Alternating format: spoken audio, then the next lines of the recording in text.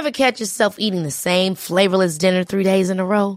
Dreaming of something better? Well, HelloFresh is your guilt-free dream come true, baby. It's me, Keke Palmer. Let's wake up those taste buds with hot, juicy pecan-crusted chicken or garlic butter shrimp scampi. Hello Fresh. Stop dreaming of all the delicious possibilities and dig in at HelloFresh.com. Let's get this dinner party started. Hey, it's Paige DeSorbo from Giggly Squad. High quality fashion without the price tag. Say hello to Quince. I'm snagging high-end essentials like cozy cashmere sweaters, sleek leather jackets, fine jewelry, and so much more. With Quince being 50 to 80% less than similar brands. And they partner with factories that prioritize safe, ethical, and responsible manufacturing. I love that. Luxury quality within reach. Go to quince.com/style to get free shipping and 365-day returns on your next order. Quince.com/style. Hey there, it's Michelle Norris. I'm host of a podcast called Your Mama's Kitchen. When I travel, I'm usually looking for a way to find a taste of home when I'm not at home. And one of the things I love to do when I am at home is entertain. And Airbnb allows me to do that. When I was in California recently, I rented a house that had a great kitchen. And when we were sitting around the table, we were all thinking, we're in someone else's house. Someone could be in all of our homes as well.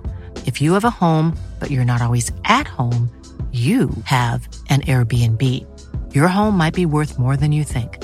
Find out how much at airbnb.com/host.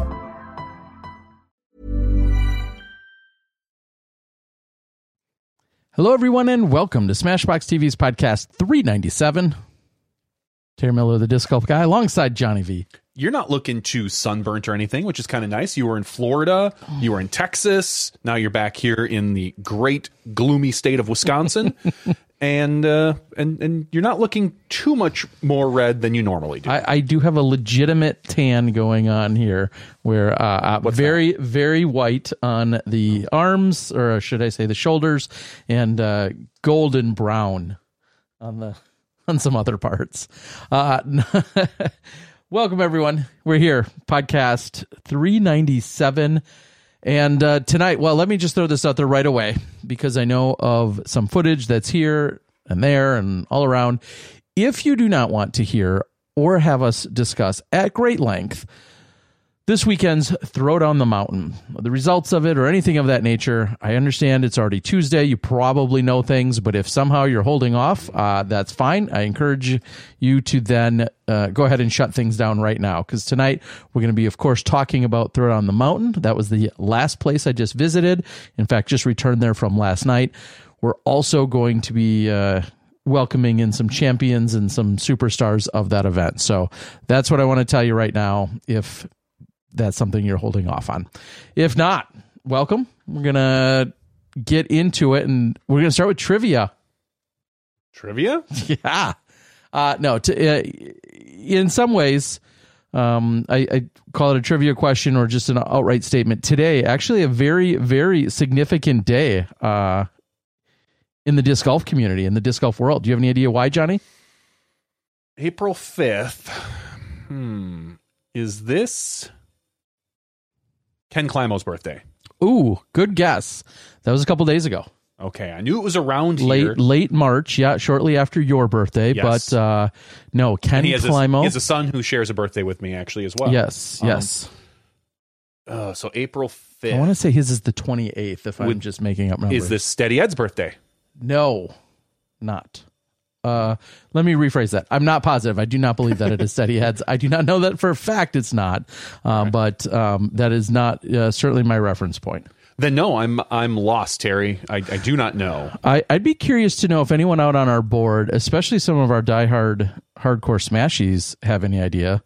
But I'm going to go ahead and tell you right now. Episode 397 that we're hosting tonight here on the 5th of April, 2022, marks 8 years to the day that Smashbox TV was first live. Not our podcast. That was in November of that year. Correct. Our very first ever live broadcast. This is the anniversary of Silmar. This is the anniversary of the Silmar Open.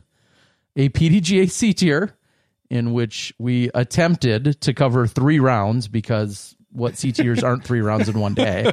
So right there, that should have been a clue that we were setting ourselves up for a challenge and a little bit of a failure. But today, this very day, marks exactly 8 years. And in fact, if we rewind 8 years to this minute, I believe I was sitting at a restaurant with Steve and Bamba Rico and the rest of the family as I was out in California. And after the long day had concluded and our champions were crowned and all that other stuff, we went out and celebrated the event mainly, but also the fact that our first day of ever live broadcasting in the sport of disc golf was in the books.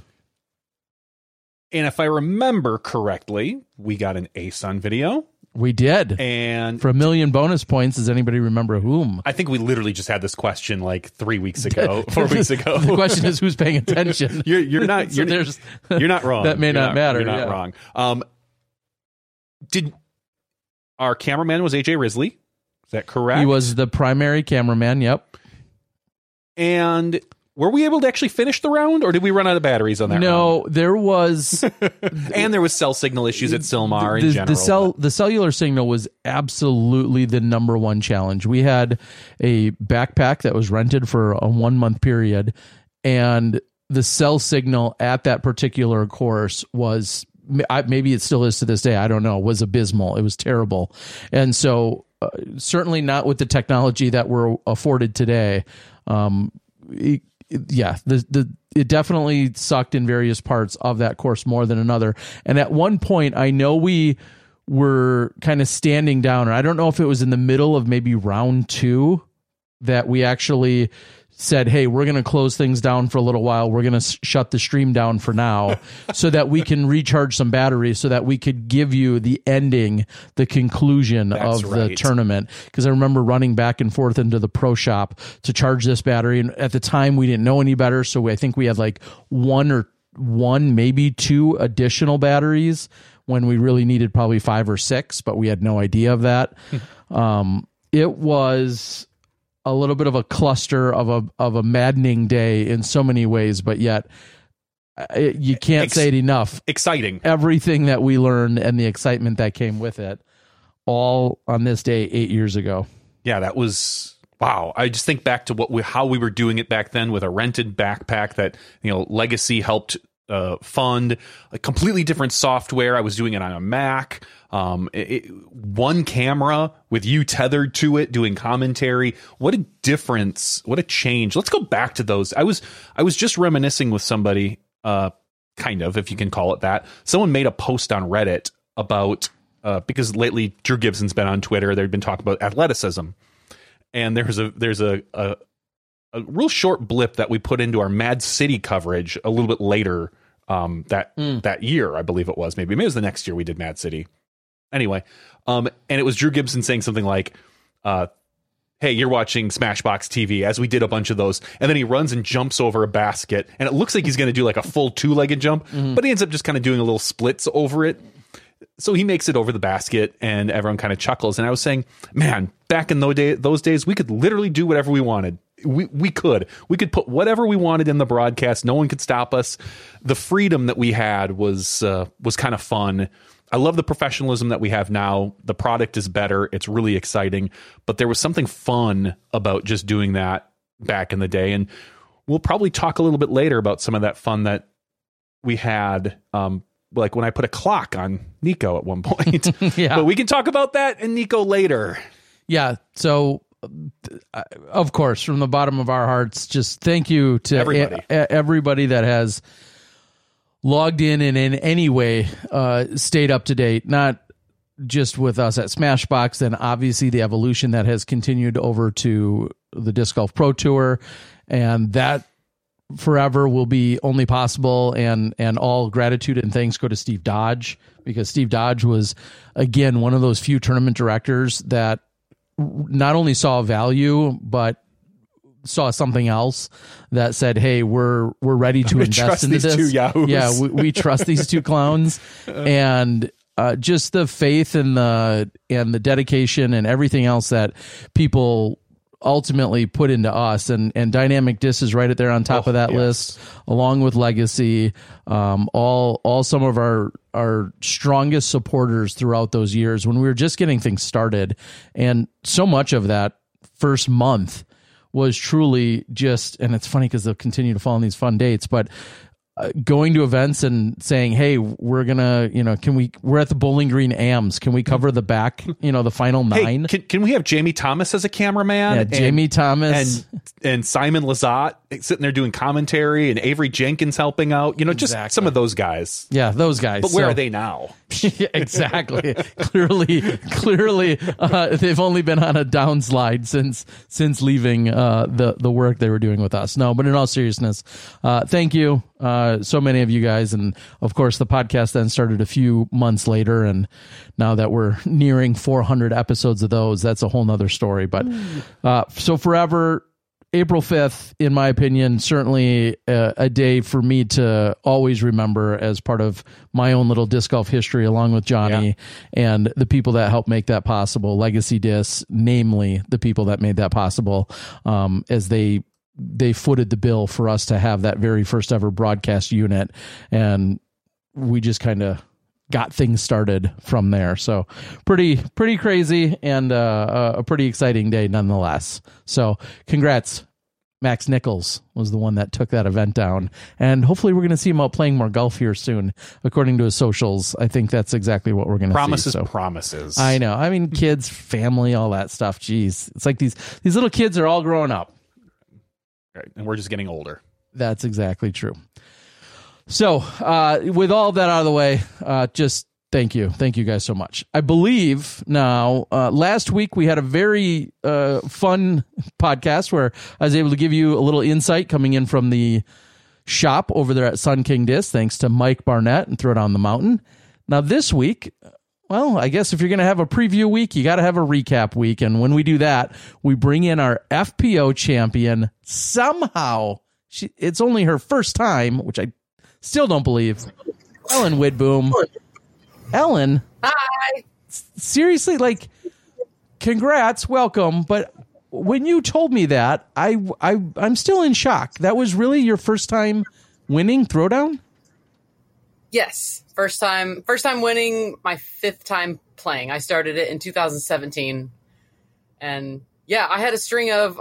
I looked it up the other day. It was I think I got 3rd place, and then 2nd, and then I tied for 2nd, and then I may have gotten 2nd again.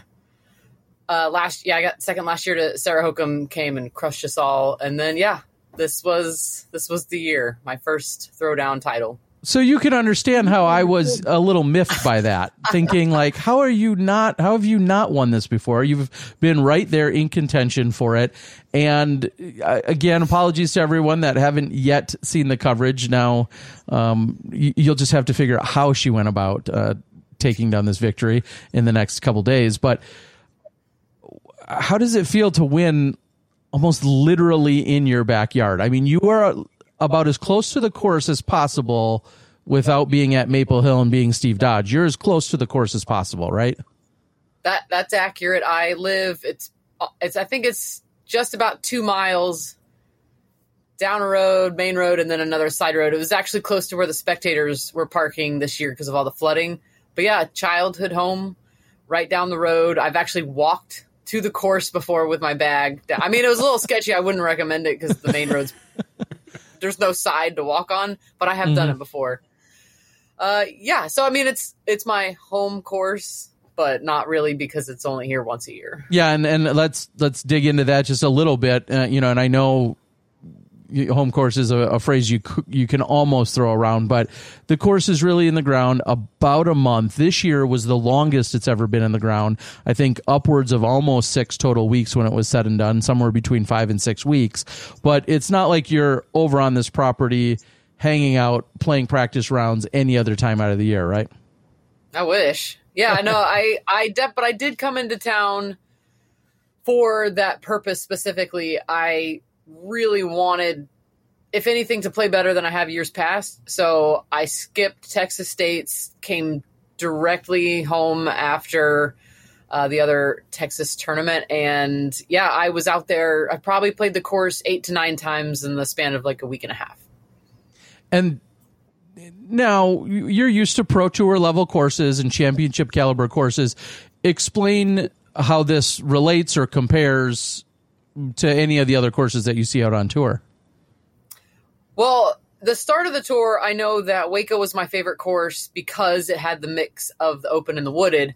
With Throwdown, you kind of have both, but I would say it leans more towards being mostly wooded. It does have some shots where you can air out. I think it is close to that caliber, other than the fact that it is only used once a year, so there are issues with it, sometimes with maintenance, or there's cows on it in 11 months out of the year, so you're going to contend with some fun little stances out on the course if you're not careful.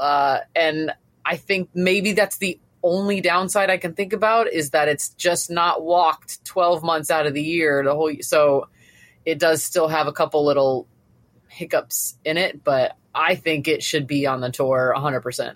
Yeah, and the guys do an amazing job of prepping it for the tournament. They certainly do, and that's the Sun King crew, and then my primary host in Dwayne Reeder, and I know him and a whole slew of other people. I don't know everyone's name, but I know Dwayne helps lead that charge and is a integral part of that operation. And like you said, it essentially grows very naturally for 10 and a half, 11 months out of the year. And then every year it's almost a little bit of a reset process to go back out and be like, okay, let's get this groomed up so that it's playable and ready to go. Yeah, I think the only one downside, which unfortunately, as long as it's private property and owned and used, shared with cows, I think the only downside that comes about year after year is just that, because of all those reasons, that's why we're not seeing concrete or a more permanent tee pad on Correct. all of the holes. And so very understandable. But if somebody had a knock, unfortunately, that would probably be the only one, which is really out of our hands. Correct. Yeah, it just wouldn't make sense to put them in out there with the cows. A lot of times, I would imagine using them as sleeping pads. Probably wouldn't be in the best shape after 11 months. Yeah, certainly some interesting visuals for out there. So again, some of this is new to everybody, and if you're not up to date with how the weekend went down, and you want to watch it, then you may want to step aside. But we're here for the details. So Friday was a really nice day. Tell us about what it was like Friday night and then leading into Saturday, because I feel like a lot of the world doesn't know some of these details and how the weekend and how the event kind of flew under the radar a little bit with Music City happening. Tell us what happened Friday night leading into Saturday. Well, so I guess I want to go back to Thursday night. Okay. Was it Thursday night when we got all the rain? And it was like, I've lived in Florida. I'm from Florida. I've lived here. It rained so hard that, you couldn't hear yourself think at points. It sounded like the raindrops were the size of bowling balls. It was loud, it was long, and it was basically like for hours and hours and hours and all through the night. So, we knew there was going to be some flooding issues because there are some low-lying spots, and it's like clay is the base of it. Mm-hmm. So it's really doesn't have anywhere to go that fast. So when we got to the course, they had already switched up 2 of what I would think are the signature holes, or at least very unique to the course, where you have to throw up over a cliff on hole 13. It's a small cliff. It's compared to hole 18's cliff. And both of those holes changed because the tee pad for 13 was underwater. By feet, like feet of water, right? Like feet. Like there was a little pond that was off to like the front of it that maybe, you didn't want to like shank it right. It was eerie. It was like the walking path went back there halfway and then it was just a lake. Yeah. So they moved it up to the top, I think they made it a par 4, which is a great change. I think it still brought the Mando into play. And then hole 18, the thing where we all remember, I think, Simon Lizotte teeing from the top and going for it around the corner, making the top. We didn't get the chance to play from up top. It was a lake at the bottom with essentially no landing zone, no fair landing zone, and no way to really mark OB because the water just overran the fairway. So they made it a par 3. We played to the shorter basket, and it changed the dynamic. It kind of changed the mood of the card a little bit. And so we heard rumors on Friday when we finished our round that, okay, maybe they're going to postpone, like cancel, or maybe they'll just let a few groups play, or maybe we'll just keep an eye on the weather. And he made an announcement that by a certain time Friday night, they were going to make an executive decision based on the weather. And a couple weekends prior, they had to cancel one round of a 2-round tournament for the AMs because there were forecasted like torrential downpours and tornadoes, which, I mean, that scares any tournament director, let alone like the day it happens, you're freaking out, but the day before, and then you have to make a decision and just not hope that the weather stays the same so that you're validated, but that you've made the best decision based on all the facts that you can only get, like, because nobody can predict the future. So they had to make a decision, and they canceled the second round, which made it a 2-day A tier for us to finish on Sunday. And I mean, they did the right thing because Saturday at like 1:00, the bottom let out, and it was just another downpour for hours and just the rest of the evening. And it was lightning and thunder. And we can't play with lightning anyway. And if you played in Florida, if it rains, it's probably going to lightning and thunder. So it's not like some of the ones up in Seattle and like other states where you'll just get gloomy and rain and you can play in that. There will be lightning. So unfortunately it got canceled, which made it an even weirder experience. And I think it being the 10th anniversary of the tournament, I wouldn't say it was apropos for it, but it just kind of made it that much more unique. Not necessarily in a positive way, but I know some of my friends and I went out to the Quarry. We saw a bunch of other people out at the Quarry in Brooksville, which is another one of Mike Barnett's courses, which is awesome. It's 20 holes. I'm going to go check it out. There was like, I'd say there's 20 to 30 people there on Saturday morning because it was actually nice. The rain hadn't hit, and we all got to some practice out there. We played 15, 18 holes. We had a good Saturday despite the fact that we didn't get to play the Canyon. Yeah, and I'll tack onto that. It was a little odd because the forecast was calling for whether it was noon or 1 or 1:30 or 2 o'clock, but knowing that this course and the day when you guys played it the day before, it was more than a 4-hour. I think it was 4.5, nearly a 5-hour round. So even had you started at 9 a.m. or 9:20, you were going to likely carry into that time frame where the weather was supposed to hit, which it coincidentally was pretty much right on time. And so then you're dealing with, we've played 13 holes or we've played 15 holes, and then are we going to finish those 3 holes on Sunday morning and then play another 18 on Sunday yet and try and fit all those in? And you're talking about daylight, you're talking about just amount of people on the course. And then maybe even worse than all of that, you're talking about these potentially really dangerous or unfun conditions. Not just unfun, but legitimately dangerous. I mean, right. Yes, it's not like it's not a Colorado, Rocky Mountain, so to speak, but you're still talking about this clay. And we had enough of a difficult time walking around on Friday just to try and not slip and slide from rain that had come the night before. I can't imagine being on that course in a downpour walking down half of those hills. Like, there was going to be legitimate injuries.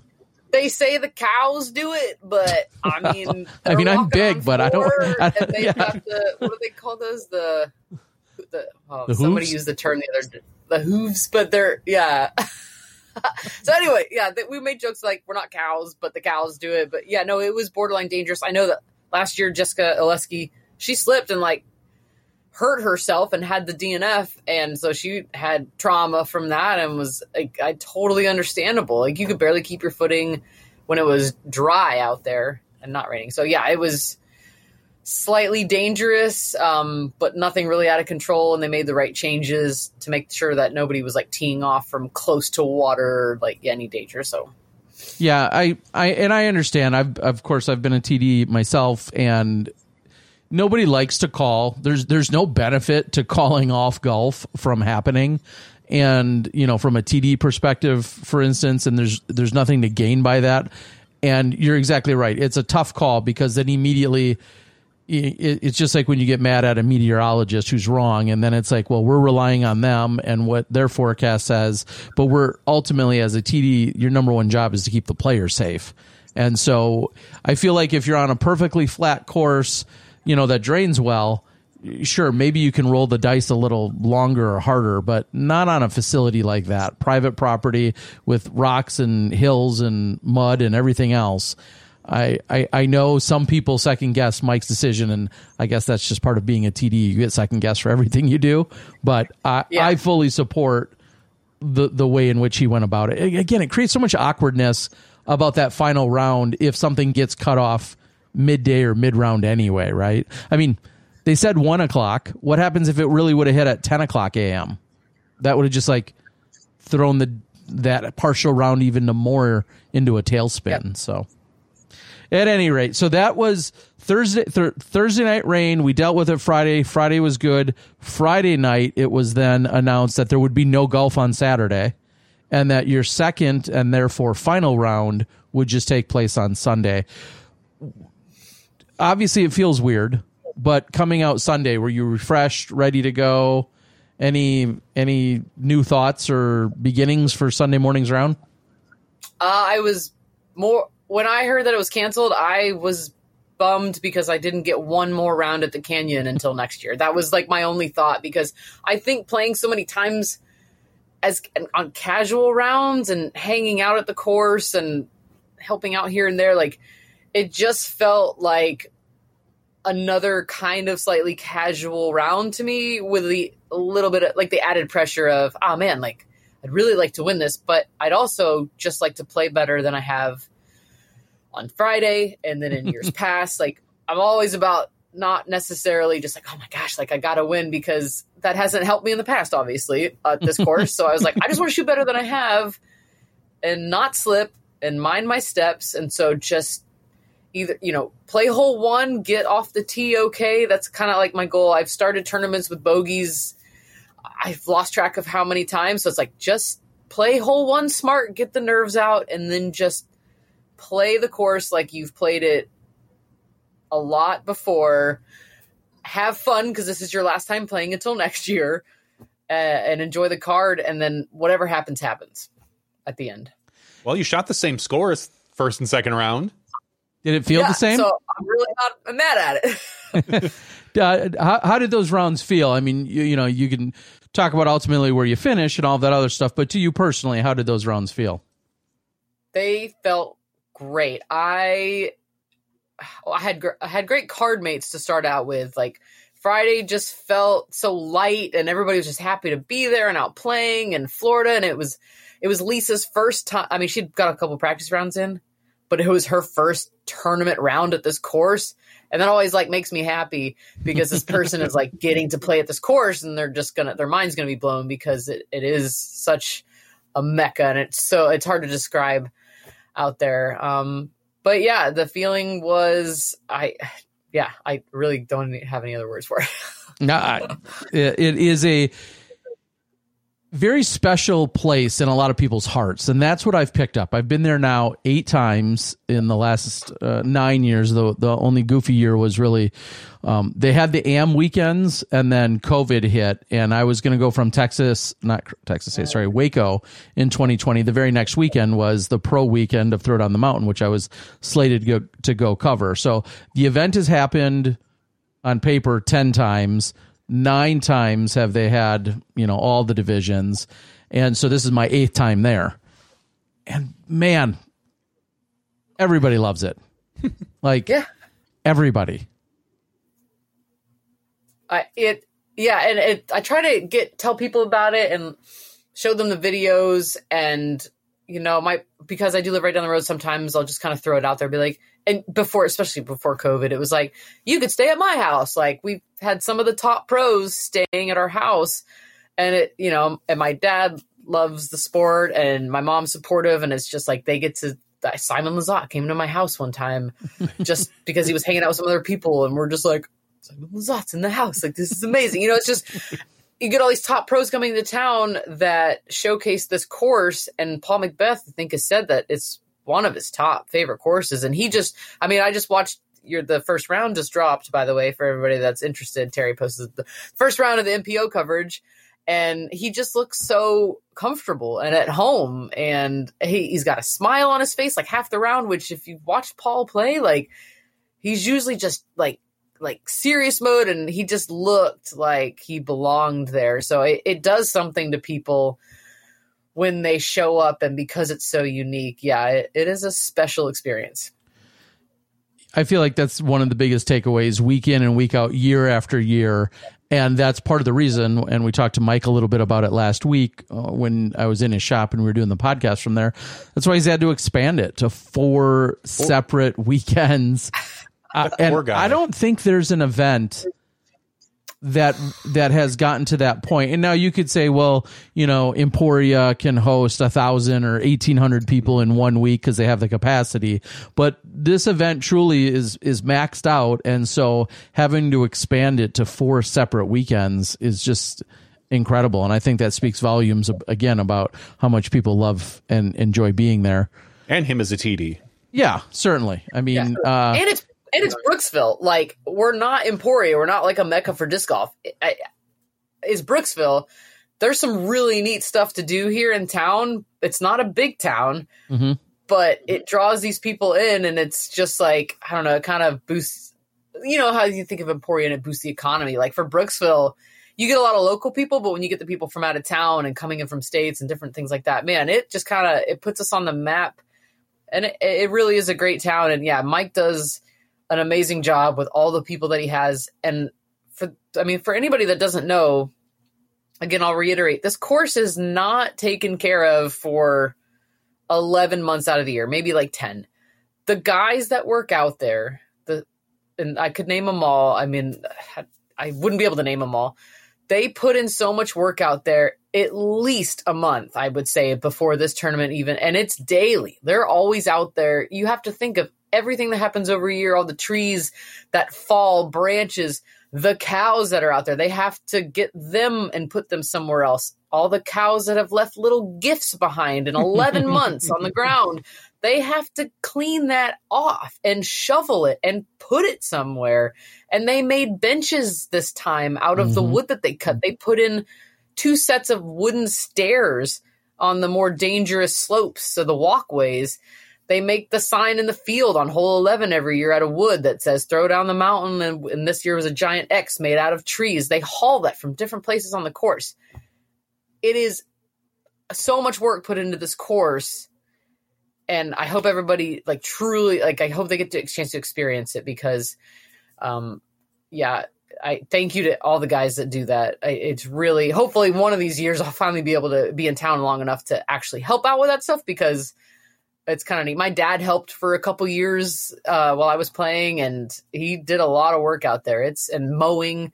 Anyway, I could go on and on, but thank you guys. They've done it is all the accolades are 100% warranted and should be out there. And then I know you said you weren't able to help with some of that prep work, but you were out there doing some volunteering of your own. Explain how you were involved a week or two before. So I love spotting on hole 18. It is so much fun to see the shots that come down, to throw up the green flag when they've made it, because it doesn't matter. There's 2 tee pads for 18. One is the pro layout, and the other one, most of the amateurs get to play. And it's off to, if you're looking at the tee pad, 18's right in front of you, and the other one's like a tiny keyhole off to the right. And they usually play to the longer hole on the short setting. So both tee pads are basically playing blind if you don't throw it straight. Mm-hmm. And to throw up the green flag is just this, you can hear them. You can hear people, if people talk at this normal candor, you can still hear them from down in the valley. Mm-hmm. And I heard one guy one time, I was down there and they were doing practice, and he's like, oh, I bet she can hear us. And he was like, he was like, hey, Ellen. And I'm like, hey, because you can hear everything that they're saying. Mm-hmm. And so it's so much fun to be down there and to help, and then help people find their discs, and then to see them make it up on the cliff. And and so you make a day of it. I brought my lunchbox and a chair and drinks.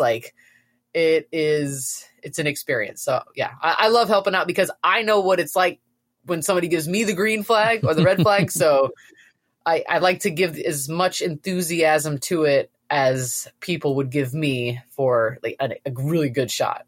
So as a side note to that, I'll ask, when you do have to put up a red flag, is it kind of subtle and gingerly, like, sorry, here's your red flag? Or are you like, you're way out. You're definitely out of bounds. No, because I've had spotters do that to me before. Uh-huh. And I've had spotters do that to me before. So it's more or less, I got in a habit of raising the flag and hanging my head. Okay, so yeah. Oh man, I don't want to do it. So they knew I wasn't happy about it. Yeah, and so I guess buried in here is a little pro tip, and I've kind of said this to cameramen that I've worked with. Don't be overly anxious or loud or excited to let someone know they're out of bounds. Like you might be being very helpful, but I have learned to temper that in that of course I'm not excited to say, oh, you're out of bounds, you're getting a stroke. But even just in your tone, be like, yeah, sorry, man, that's out of bounds, or, whatever. Yeah, that's OB. You see, sometimes, our enthusiastic spotters want to like just, flag you down with that red flag. And it's like, yeah, a subtle version would work. Like, gotta give it my all. It's like, no, we can see the red from where we're at. Just give it a little half mask. Yeah, you don't have to give it your all. Just give it the bare minimum if it's red. Just a little like. But for the green, full gusto. Go yeah. For the oh green. yeah. Jumping jacks. Like, dance with it. Anything you want when that land an airplane. Like, I was doing it. Yeah, I was doing it so hard that the green flag, it was on just like a piece of little PVC pipe, may have been wood. It started to come off of the pole because I'd whip it up so hard. The glue or whatever was on it just started to like come off. So every time I had to like pull it back down on the post. I was like, all right, I'm doing it right. If you're not breaking the green flag, you're not enthusiastic enough. Yeah, I think that's the takeaway, right? Yeah, you don't really love your spotting job if the flag's not being ripped off the pole. But yes, that would be my one subtle tip, or a tip that you could react to subtly is here's your red flag. So you're out there spotting, taking in the action, and this year we've seen, well, like you just said, you're in Texas, you come back for this, and now the world's going to see you back on the regular tour or a semi-regular tour, because we've seen you kind of dabble and jump here and there, and you don't necessarily always follow the biggest events. You go to where your heart and your personal desires take you to events. So what's kind of your game plan this year? This year, I am focusing more on the Pro Tour events, and especially because they streamlined it to where you could play Pro Tours, and they had a bunch of like Silver Series because they took over the national tour. So it almost still feels like every weekend I'm playing. I'm missing a few, but yes, I'm going to Tallahassee this upcoming weekend. I'm still at home right now, but the weather's bad in Tallahassee, so I'm just kind of taking my time, and then I'm going to play Champions Cup in Georgia, and then it's Jonesboro and on out from there. I'm still going to get to see family and friends this year on the tour, and I'm really excited about that. But yes, I am, for this year, focusing primarily on the Pro Tour with a handful of A tiers spattered in there. And a couple weekends off, actually, which is very tough for me to do. And it seems like I'm doing something wrong when I take a weekend off, but I'm realizing the limitations of my body mentally and physically. And I think it's the smart way to go. And I think it's going to help in the long run. And last year was the year to do the every weekend kind of thing. So I'm definitely playing a little smarter this year in more ways than one. I see one weekend off, like the June 17th weekend, and then maybe July 15th. Two. I count 2 weekends off between now and the middle of August. You are getting so lazy this year, I can't believe it. I cannot believe it. I didn't play for like I played one event in Florida at the beginning, and then I didn't play again until Vegas, and it felt weird, but I got to spend time with family and friends and prep and practice. So it's different, but it's a nice change, at least for a year. We'll try it. All right. Yeah, we'll see. You're going to have to reassess. She might find a C tier. I mean, we're not going to count anything out. I do like those flex starts. Oh, I'm not gonna lie. There should be an Ellen Flex Start tour where you're just running and then you play and then you run a Flex Start wherever you go. I mean, those might be coming. I can maybe do that next year. Yeah, I'm gonna get on that. I like that idea. I know it's probably a big ask, but is there a section of the country, a time within the tour that you particularly either look forward to, or you're ready to reattack, or that's got the extra big circle or bold circle on the calendar? Is there anything that jumps out at you when you're looking at your tour season? Yes, Beaver State Fling. I haven't been there, I want to say, since maybe 2018. And then it got canceled, and then the course went on. So it's been years since I've been there, and I never have really played solid golf out there, and my game has changed a lot over like 4 years.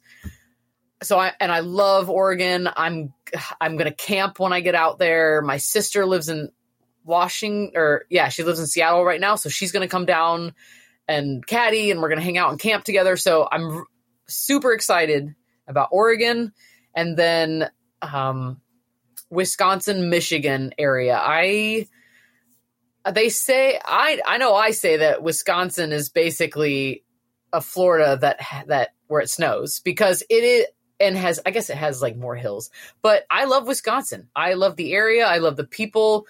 I mean, I know you guys are biased. No, maybe a little bit. But it is my favorite time of year to go up there in the summer when it's just gorgeous. So, and then I'd like to think that I'm going to make the cut for Vermont and GMC area, but we'll see. I'd love to go up there again, but right now I'm really looking forward to those two spots specifically. Okay. Yeah. Well, great. We love the idea of people loving coming to the Midwest, especially Wisconsin. I mean, I know, fair or not, I always I don't get mad at anyone when they kind of get either confused or lump in like a Minnesota, a Wisconsin, and a Michigan. We have very similar disc golf scenes.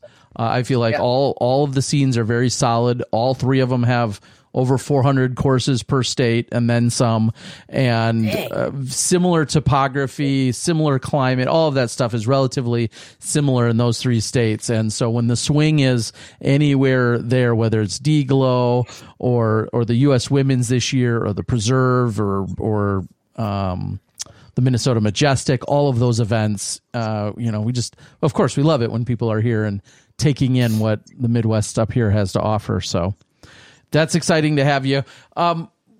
Is there anything?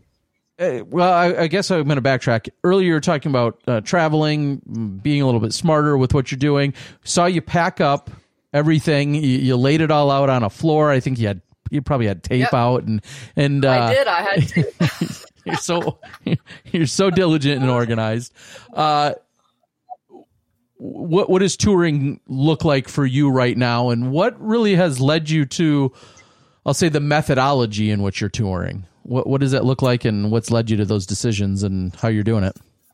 Yeah, so I did the van life in 2018 when I separated from the military. I was like, everybody's doing the van life. So I bought a van, did the van for a year. It was great, but I kind of felt myself kind of closed off. I would just hole up in the van, for lack of a better term, and it was expensive. It was an old van and it had repairs. So I was like, let me try the car life. And I really enjoy Airbnbs. Like, I love the hunt for a good place to stay. Like, it is like a passion of mine. So for me, it's packing. I'm going to add a few more things because I'm home now. I tried it out with just a handful of things because I knew I was going to be back in a month. So I'm adding a few more things to the car. And I got a bigger topper on the roof. But I'm really trying to stay as minimal as possible. I realized last year that I still had too much stuff after 3 years of living out of my car. I still have too much stuff. Like, day to day, I don't need that. I don't really need a lot of like material things when it really boils down. So, and anything that you don't have on the road, you could buy or ask or borrow for in a pinch. So really trying to just minimize, get better gas mileage because we all know the gas prices are crazy right now. So, yeah, car life has been great. I love it. It is daunting sometimes to drive the long distances by myself, but I listen to podcasts and music, and I call friends and family, and yeah, I'm camping hopefully in Georgia. That's another thing. Like I take a lot of camping gear with me, and I like to cook out when I'm out camping or fire. I bought a hot plate, all these little things that I've like added over the years that I get really excited about. So when I go to a location and there may not be an Airbnb, I'm like, all right, well, I can rough it for a week. Like, let me camp, save some money, and then Airbnb it the next week. And then, yeah, so it kind of breaks even on that.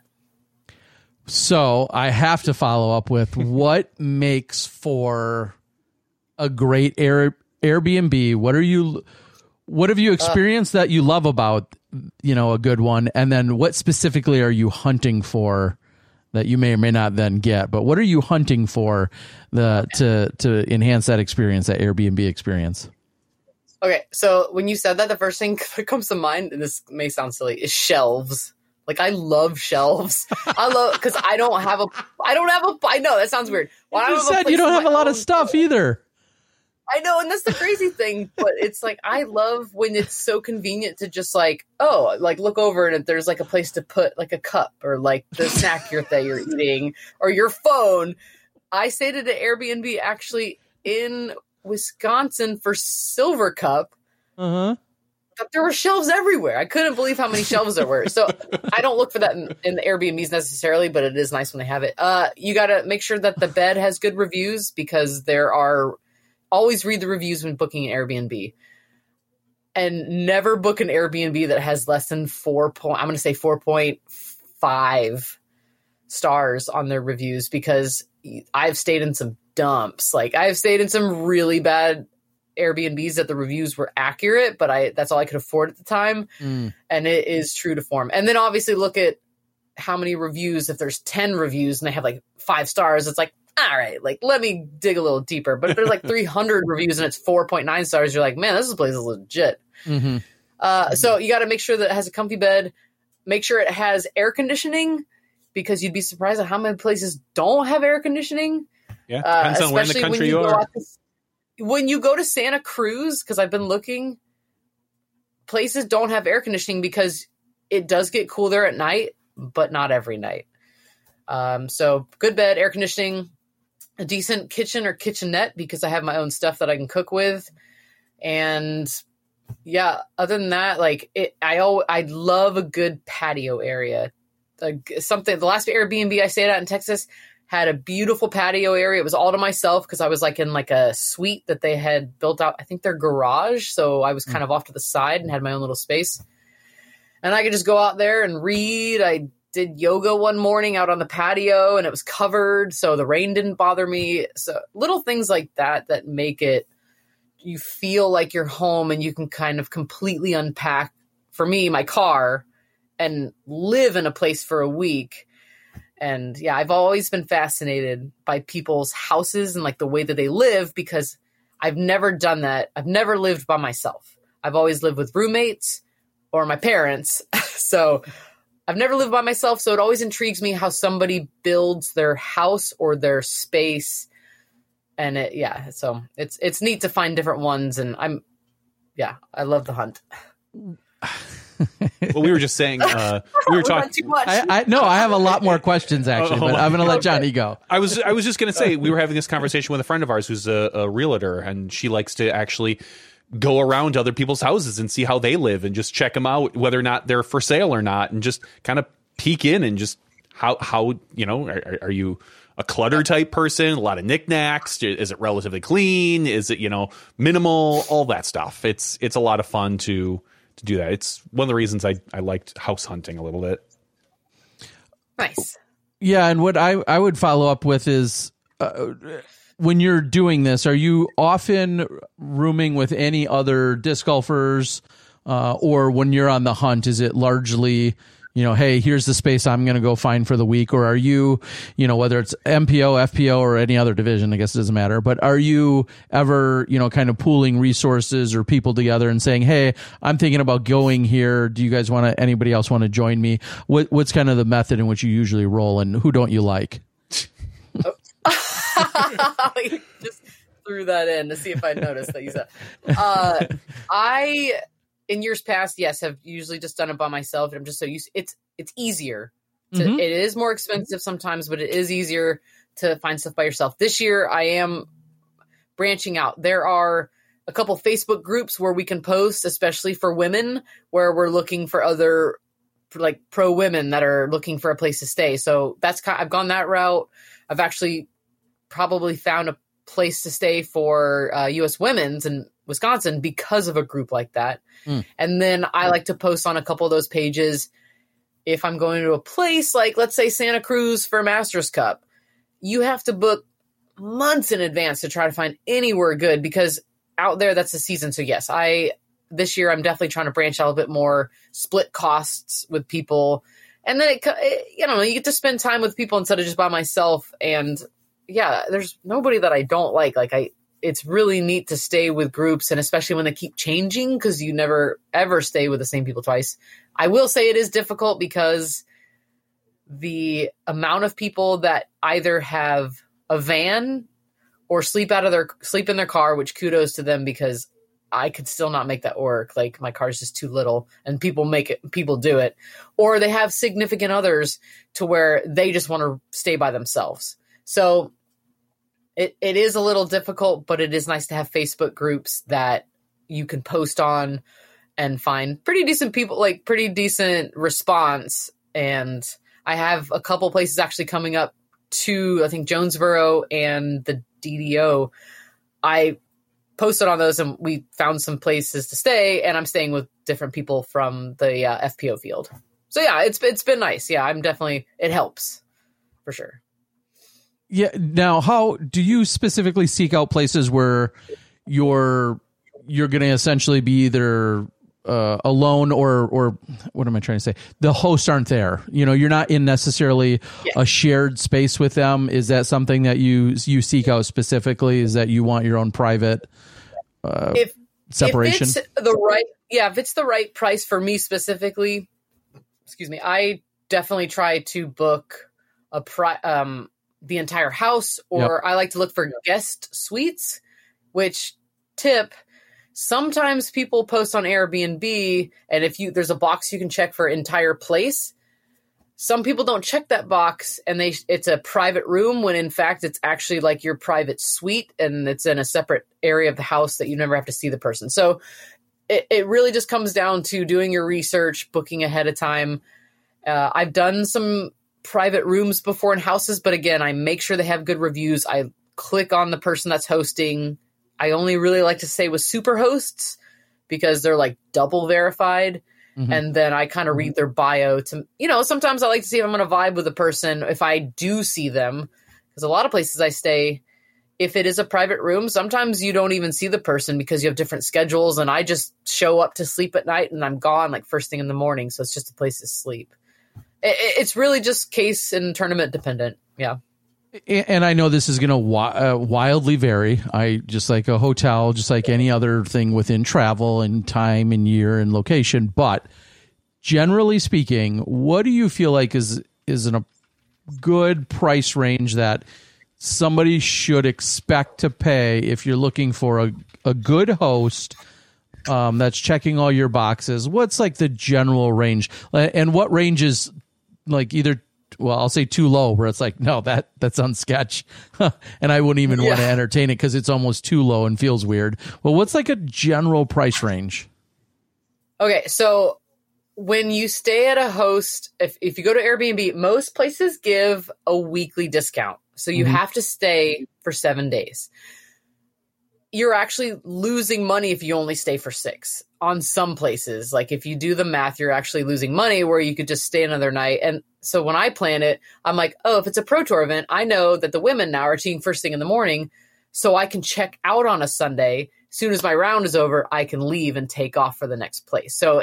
And that's where when sometimes they switch some of the tee times, understandably, some people got upset because it's like, no, I planned for this. Like, you got to check out. Yeah. So I would say for a week stay at a place, I budget for about $500, because I think that if I do enough research and I can find a good place, I can manage $500. And then the next week I'm going to probably go camping or stay with like a host, somebody that I've met over the years that I stay with. And so it breaks even. So then technically I'm only paying like $250 a week. So it's really kind of about the balance. It's like, I know that if I'm going to stay with friends or family, or I'm going to camp, for camping, you should pay no more than, for me, tent camping at a nice place, $200 for a week. Like, that's generally what I'm paying, which is awesome. Like, that's assuming you have probably showers and some kind of electrical hookup. I assume roughly $30 a night is. Yep. Make sure there's good showers and bathrooms. And if you're tent camping, book a tent campsite that is close to the bathrooms, because you do not want to have to walk in the middle of the night if you have an emergency. Speaking from experience. Yes. So about $500 a week, and it breaks even because of all the places I know throughout the year that I'm going to stay in, places that are free because of gracious hosts. And then I can save money then. So sometimes I splurge a little bit and then just save extra money when I'm not paying, because I found a really good Airbnb and it's like $600 to $700 a week. And I also book a place that 2 people could stay at, and there might be a bed and a couch, or maybe 2 beds, in case somebody I run into, especially in the FPO field, the field's being so big now. It's like, hey, you need a place to stay? Like, throw me a couple $100 and you can stay here for the whole week. Let's kind of split this. So I plan ahead and for contingency stuff. So again, I love the hunt.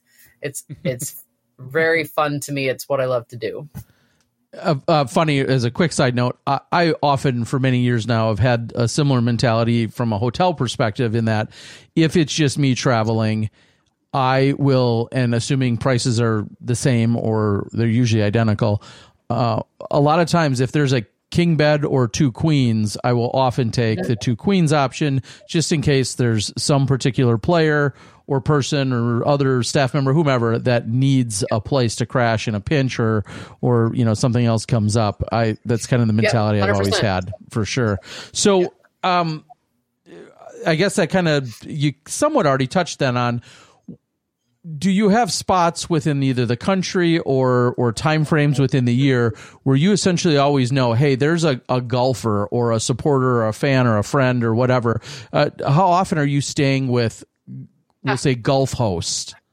Jerry, you're asking me to give up my resources. I don't know if I can do that. Don't spill the beans, Ellen. Don't spill the beans. How often? I don't need names. How often, though, are you like, oh, hey, I go to this city and, there's a fan I met 5 years ago, or a friend or whatever, or fans that become friends, or just fellow players that are the local player that say, hey, I can put you up for the week. Is that a common place for you? It is. I would say probably I average about once a month. Okay. I know that when I go to Michigan, and I look forward to going to Michigan for the tournament, but also for staying at the house that has hosted me for many years. Like, they're amazing.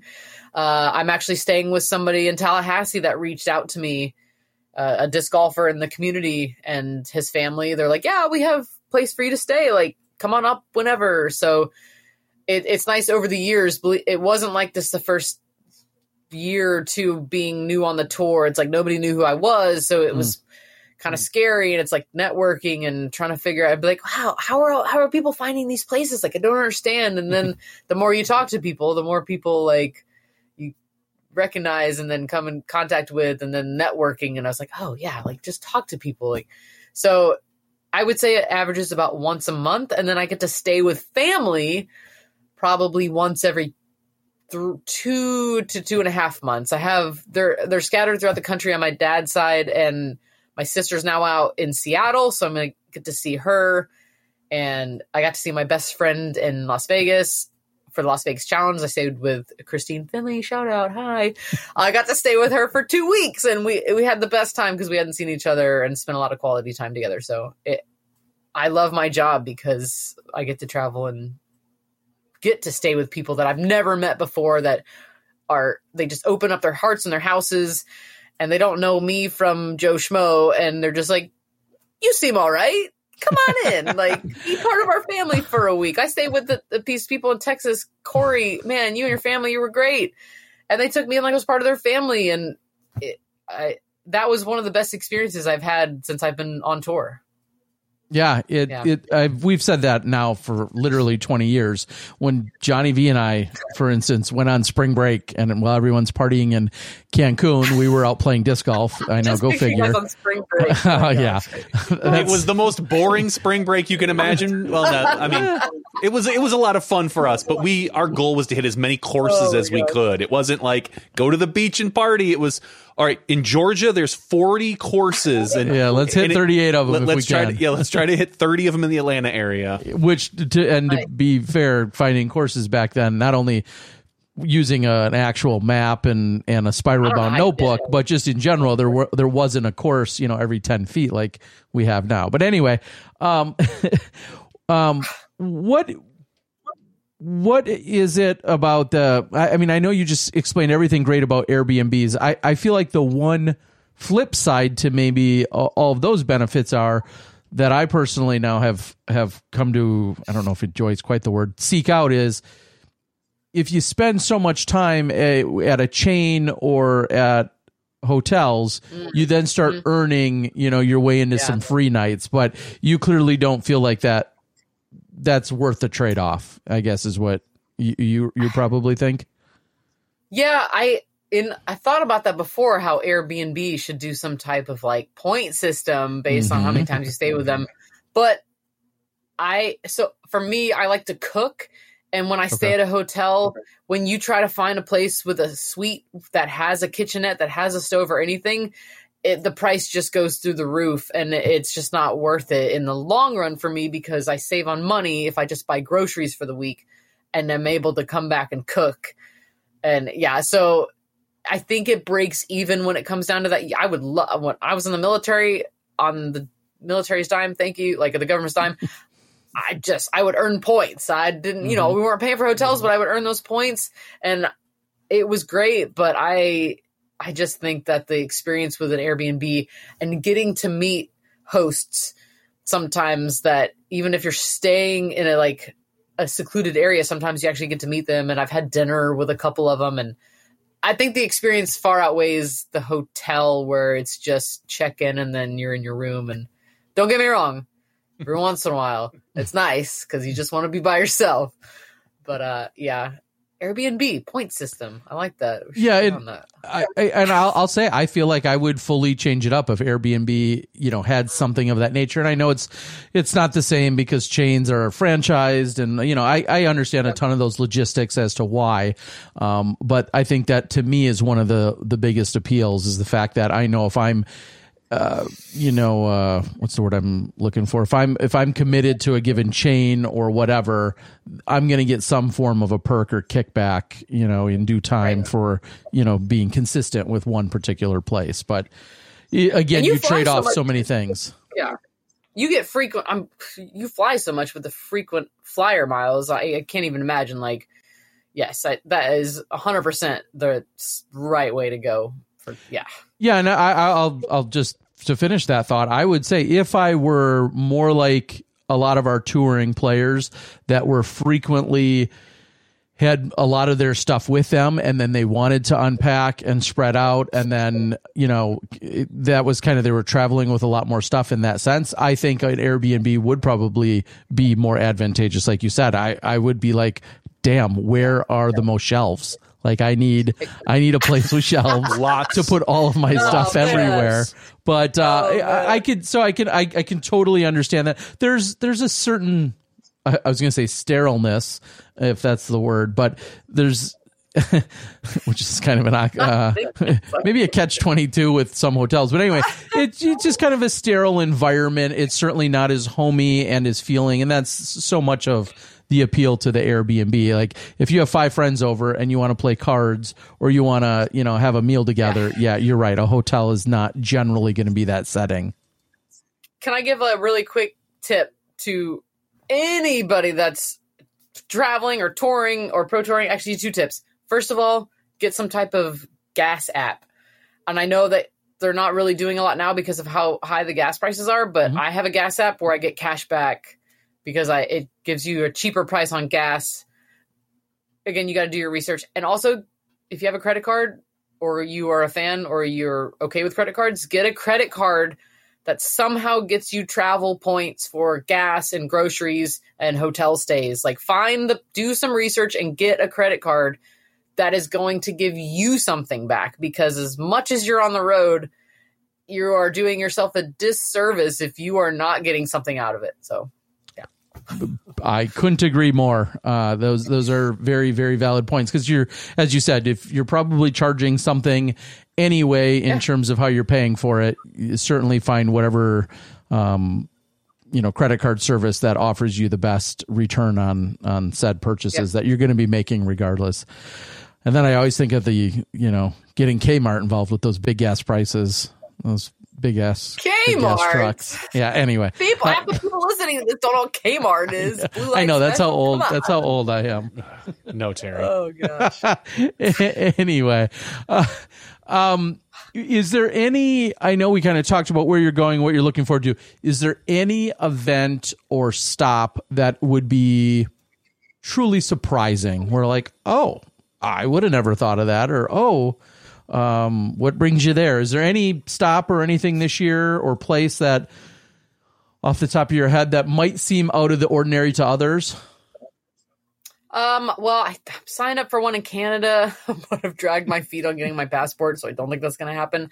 And I actually looked at the tour, and I'm like backtracking, so maybe next year. No, honestly, everything. I mean, the 303 Open in Colorado is kind of a stopping. It's an A tier on the way to California, and I have friends there, and I've been wanting to play in Colorado again for years. I think that's really the only surprise. There's really nothing crazy this year. I kind of did that last year, so okay, in a good way. And at you're not. I'm sorry. I guess I could just look at your schedule. Johnny's got. I have it up here. You are it's not always changing. Yeah, I was just going to say you are not going international though. I guess your passport answer just kind of answers that. You're not going to European Open or any of those. I'm not, and my sister and I really want to go one of these years, and she's kind of settled in Seattle right now. And I'm not saying I don't want to go because I've already been to Europe. It's not as much of a desire for me to go over there, I think, because I haven't played disc golf over there, at least not officially. But hopefully, I would say within the next year or two, I'll go over to Europe to play disc golf. But it just wasn't on the docket for this year. I think if I do that, I'll probably play less events stateside, which will require a little bit more planning on my part and budgeting.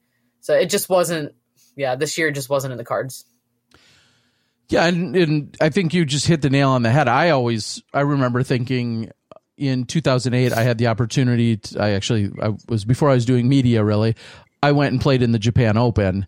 And I remember thinking, like, this is incredible. This is amazing. I'm so glad I went. I loved it. And I remember when it rolled around 2 years later, I thought, well, I'd like to go somewhere else. That was a very different world of disc golf in 2008. But I always thought, I love Japan. And it was this insane experience. But if I'm going to travel international to go somewhere, I should go play one of the other international events. And so I can understand if you've been to, but then you got to go with me and Johnny Rumble. We went to Japan in 2010 together. It was so much fun. And to be fair, the reason I got to go was thanks to our friends over at Innova. I had purchased a whole bunch of fundraiser discs that were support discs, 150 class Japan Open rocks. Yeah, and nice. I just bought them because I'm a hoarder and a collector. And then Sam Ferens called me and said, "Hey, Terry, you won the grand prize, which is free airfare to the Japan Open, because you had bought some of these discs, and therefore that I was like, I did. God. Okay, I guess I'll go. And so then I had to go back to Japan, but But my Well logic worth it. was, well worth it. I'd like to try other new places, and that's how I still feel to this day, right? If you've been somewhere, you're like, yeah, it might have been great or amazing. Like, I'm never going to turn down an opportunity to go to Norway, even though I've been there twice. But if somebody said, hey, do you want to go to Norway or another country for the first time? Well, I'd love to go to a new country. So yeah, I know exactly how you feel. You'll get back there. You'll go play some golf over there. Innova this year, primary sponsor. Name some of your other sponsors, who you're working with, who's been supporting you, all that kind of stuff. Okay, cool. Yeah, Innova, they have been amazing. I've been with them since the beginning. I actually found out when I was in town for Throwdown in 2017, my first year. I was at my parents' house. My best friend Christine had just driven 9 hours from North Carolina to surprise me at the course to be there that weekend. And I found out that weekend that I got sponsored by Innova. So Throwdown also, it holds another special place in my heart because of that. So yes, Innova Champion Discs, amazing. Sun King Discs is actually new this year. Mike Barnett, we talked a lot over the off season about it, and he's helped support me. And I actually went over to his course and played there quite a few times to get some good practice in. So Sun King this year, and it's just nice to be sponsored by a Florida company. Finally, like, I just feel like it's fitting. I have Upper Park bags again this year. Love them. They've done so many neat things with social media. They just did the April Fool's thing with Disc Golf in Space. That was hilarious, and it was a lot of effort. They were doing it like a month in advance, so that was really cool. And then Disc Golf pins. Mm-hmm. I have a Bogies Are Dumb pin and my Ellen Widboom Tour Series with me. I think I'm throwing a sidearm, and my water jug is on the pin as well. Of course. As it should be. Yep. As it should be. And then New World Disc Golf up in the sports complex up in Jacksonville. Jen McCrae, she hit me up, and she's trying to get the women's scene going there. And unfortunately, with Johnny and everything that he's going through, they're going through a lot. So obviously our best wishes and prayers are with them. So it's kind of taking a little bit of a back burner, understandably, but she's a big supporter of women's disc golf and trying to get that going up there. So yeah, those are my sponsors for this year. Is there any, we'll make it a call out, whatever. Is there any thing that you're looking for in terms of sponsorship? I mean, you've obviously got discs and a bag sponsor and such. Is there any sponsor that'd be like, yeah, that'd be really cool if blank industry called me up and wanted to support me? Is there anything in particular? Airbnb. Besides, man,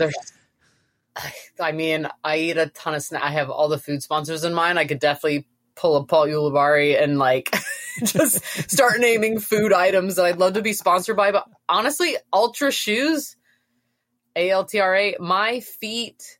I used to wear other shoe brands that were like squashing my feet, and I have big, kind of wider feet, and after a round of disc golf, my feet would just be cramping and in pain. So I have switched to them a year and a half ago, and I have had, I'm not even kidding, zero foot pain after any round that I've ever had. I love their shoes. I own 3 pairs in the same exact color and size because they're super great and I love them.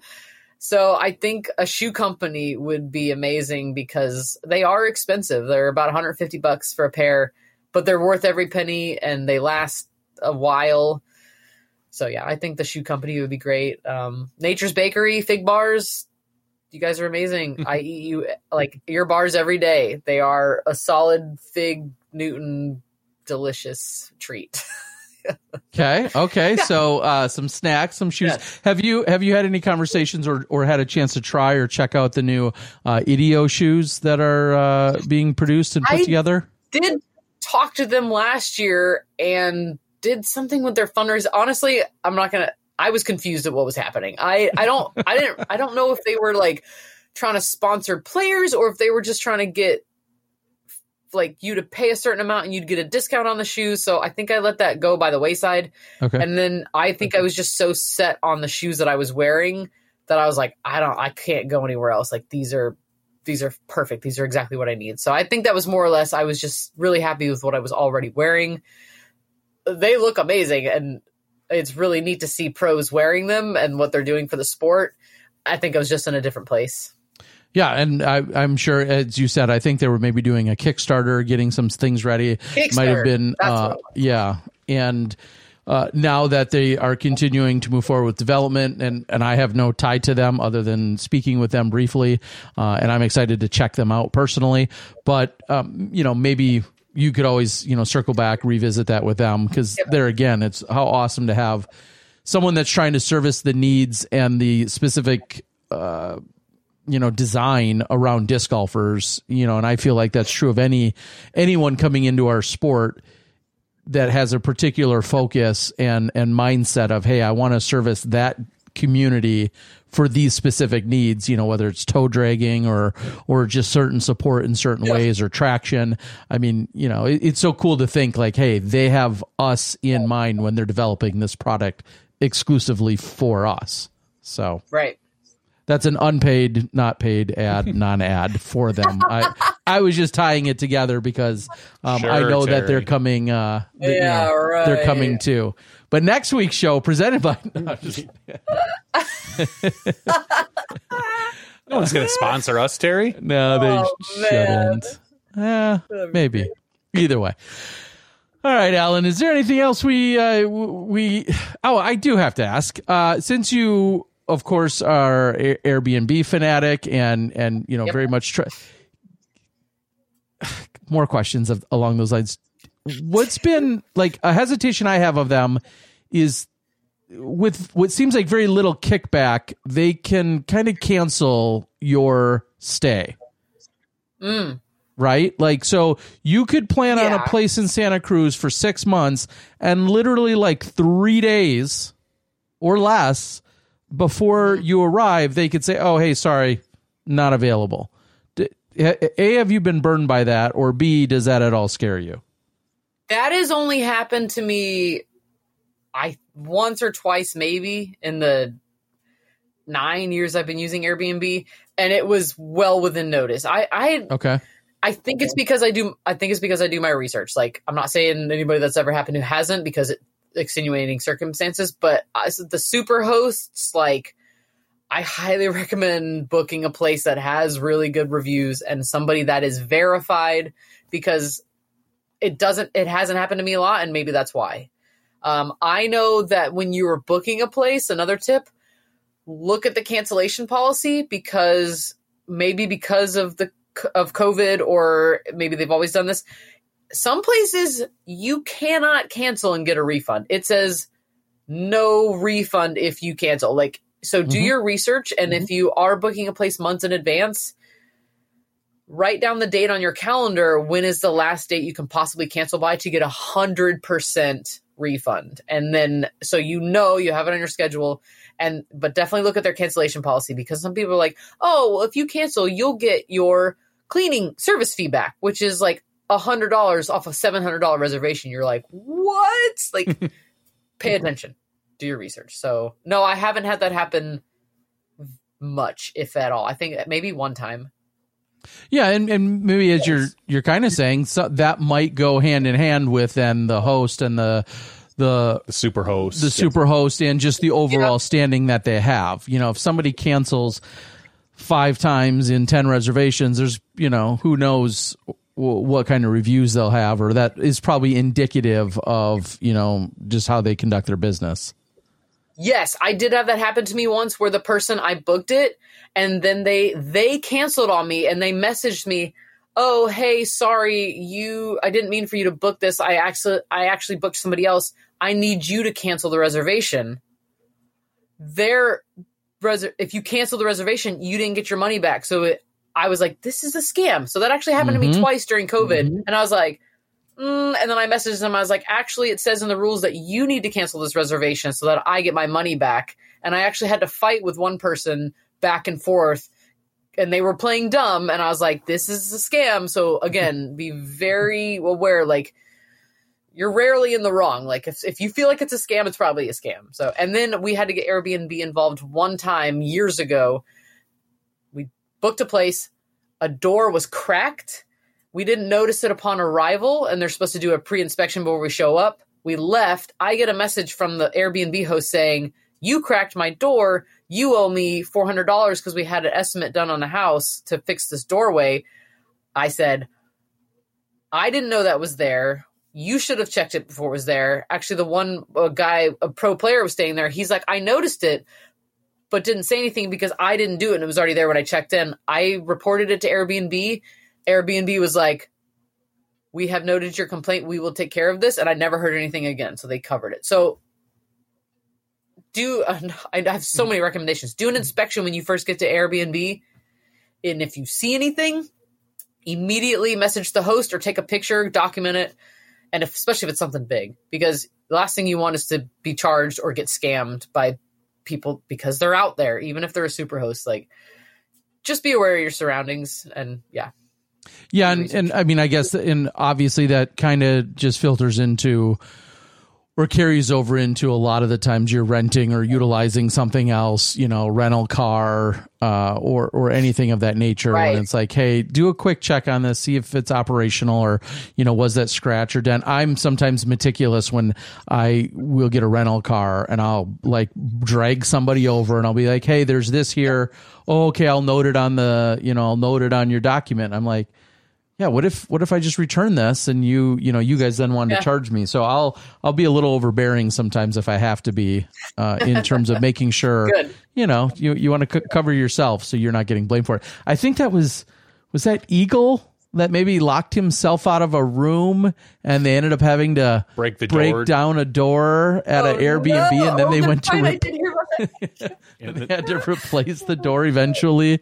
But yeah, I mean, there's that as well. So, have you ever thought about, and of course, I have to assume you're pretty diligent on writing reviews yourself, right? Is that an assumption?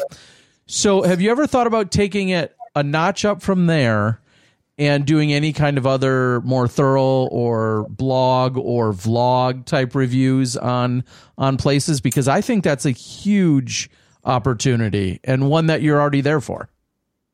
Yes, I looked into that when I was like, man, how do I get paid for traveling? I was like, how do you make money when you're on the road? Just kind of the Google searches that every pro tour player at one point does. And I tried to start a blog one time, but no, I really enjoy helping out other people find a place like that. So yes, no, I think that would be kind of cool. I thought about doing it, especially for women on the road, especially if you're a solo traveler. I think for me, it's always that first step, and for a lot of people, it's that fear of failure. And it's like, well, if you never start, you're never going to fail. So it's like, how do I do this? Where do I start? And then it's like, well, I don't know how to do this, so I'm not going to do it. So no, I agree. I definitely 100% agree with you, Terry. I've thought about it. I just haven't taken that step into doing it, but I think it would be a good resource because I do have all that knowledge and experience and information, and I am passionate about it. So, yes, I'm going to look into that. Don't make me get all Gary. Don't do it, Terry. Yeah, I'll get all Gary Vaynerchuk on you and start sending you some motivational messages that say, quit with your effing excuses. That's your first problem. Don't worry about it, Ellen. But the point is, yes, you're exactly right. You need to get started. I'll make the offer. How about this? You take your phone and you do a 2 to 5 minute review of any and all Airbnbs you go to. I'll just pay you outright for the review, and then we'll post them on the Disc Golf Girls channel on YouTube. Oh man, this is a business. You're making money, and you're talking about Airbnb, which you love. We'll talk, Terry. I like this.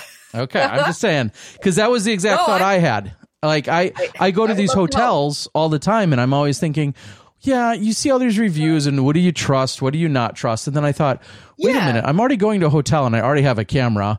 Aside from the obvious creepy nature of that, I do think, hey, why don't I record a quick 3-minute review of this hotel and then just post it to YouTube? And you'd be surprised, how often someone's like, oh, hey, I'm going to be in, all they got to do is type in Jonesboro, Arkansas. And they're like, oh, well, this guy is showing me the room and is telling me that it's terrible or it smells funny or it's got great internet or whatever they have.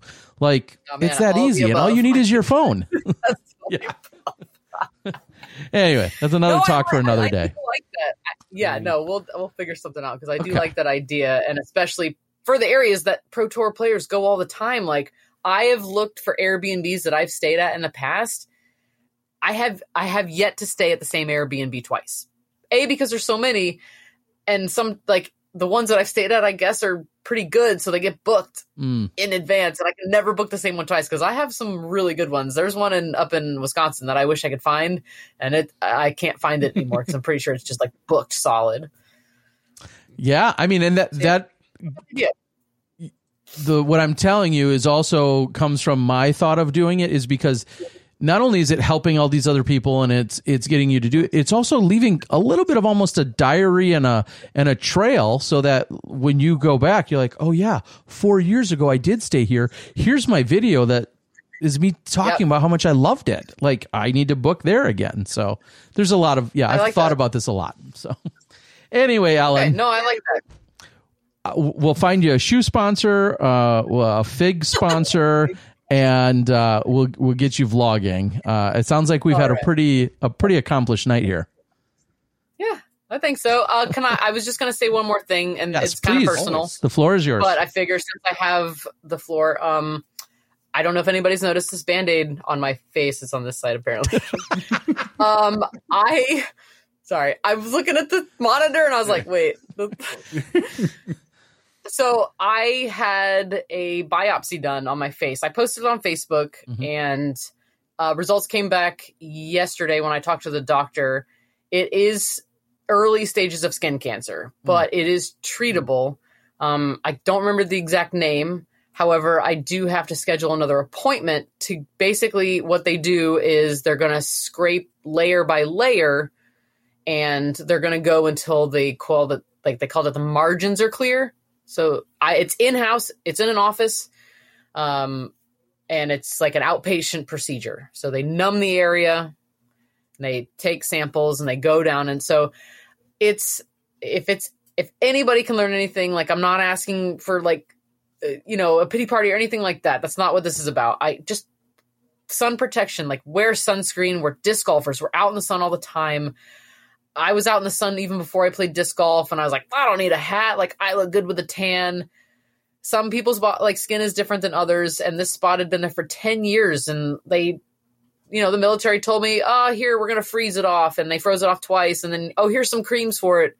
And this dermatologist finally, after 10 years, was like, we should probably take a biopsy of that because it hasn't gone away. Oh, it turns out it's early stages of skin cancer. Like, get your skin checked out and, take care of yourself. You only get one. So yes, I am fine. I'm okay. They're going to take care of it. My dad actually had kind of the same procedure done, but I just want to let people know my season might kind of change. I'm still waiting to get an appointment for it. But if it does change, it's probably because I have to come back to Florida to get this done. So wear your sunscreen, kids. I know nobody's going to remember that song from I don't even remember who sang, or it was just like that guy's at the end, he's like, and he's like, wear your sunscreen. So I don't know that. What is he talking about? Wow. Oh, no. Normally I at least catch on a little bit. I have no clue what that is. So. We're gonna have to take it to the Googles. 1990s. Wear your sunscreen. Okay. Well, and song. Truly, Ellen, I know you're speaking to the world. You're obviously speaking directly to me as well, in the sense that I am very poor about doing it. I hate the way. Whether it's bug spray or Boslerman, whether it's bug spray or it's suntan or sunscreen, I hate the texture of it, and so I need to get over that and very much heed your advice. And people have thrown it at me, of course, for years, but you're 100% spot on, and that's something I need to take more serious myself. So yeah, I hear you. Even if you don't choose to wear sunscreen or whatever, at least if you have a funny spot that you've noticed and it doesn't go away, just go get it checked out. Like, if you don't pay the extra money to just go get something checked out by a dermatologist, because it could become something serious. So so just take care of yourself. So you only get one body. Yes. Well, 100% with you. I'm very much a hat person, and I'm as pasty as they come. So it's true. Yeah. That's how life goes. I have fair skin. I totally understand. That's a nice way of putting it. I just call myself pasty. So, well, we look forward. Hopefully we look forward to seeing you here in Wisconsin at the end of June. I can't wait. I'm so excited. Yeah. So just an hour away from where we are right now.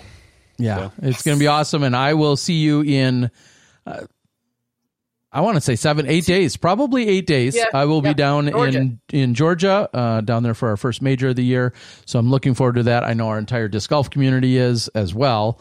And looking forward to 4 days of nonstop disc golf down there as well. And I'm sure I'll be seeing you out there walking around with your water jug, staying away from bogeys, and cashing in some long putts. Looking forward to all of it. Yeah, Ellen, I will be. Congrats this weekend. Congrats on everything you're doing and working on. And I think you continue to be a shining star for a lot of people who have dreams and aspirations of hitting the road, being a professional disc golfer, but maybe more so than all of that, or in addition to all of that, just living life to your fullest. And I think that radiates every single time we see or hear from you. And I know you want to protect yourself from the sunshine, but you are always sunshine to everyone's day, and we love and appreciate you. Terry Miller. Thank you. That means a lot.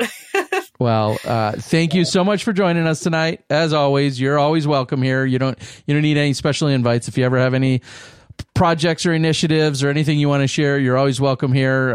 The debut of your new Airbnb blog, whatever, vlog. We're here for it. And we'll help promote that as well. But looking forward to it. Again, we'll see you in 8 days. Ellen Widboom, your Throwdown the Mountain Open champion. Congratulations, and we'll see you next week. All right. Thanks, guys. See ya. Thanks, Ellen. Bye. See ya. Ellen Widboom. Love having her. Second, third, fourth time, whatever it's been. We can never get enough of her.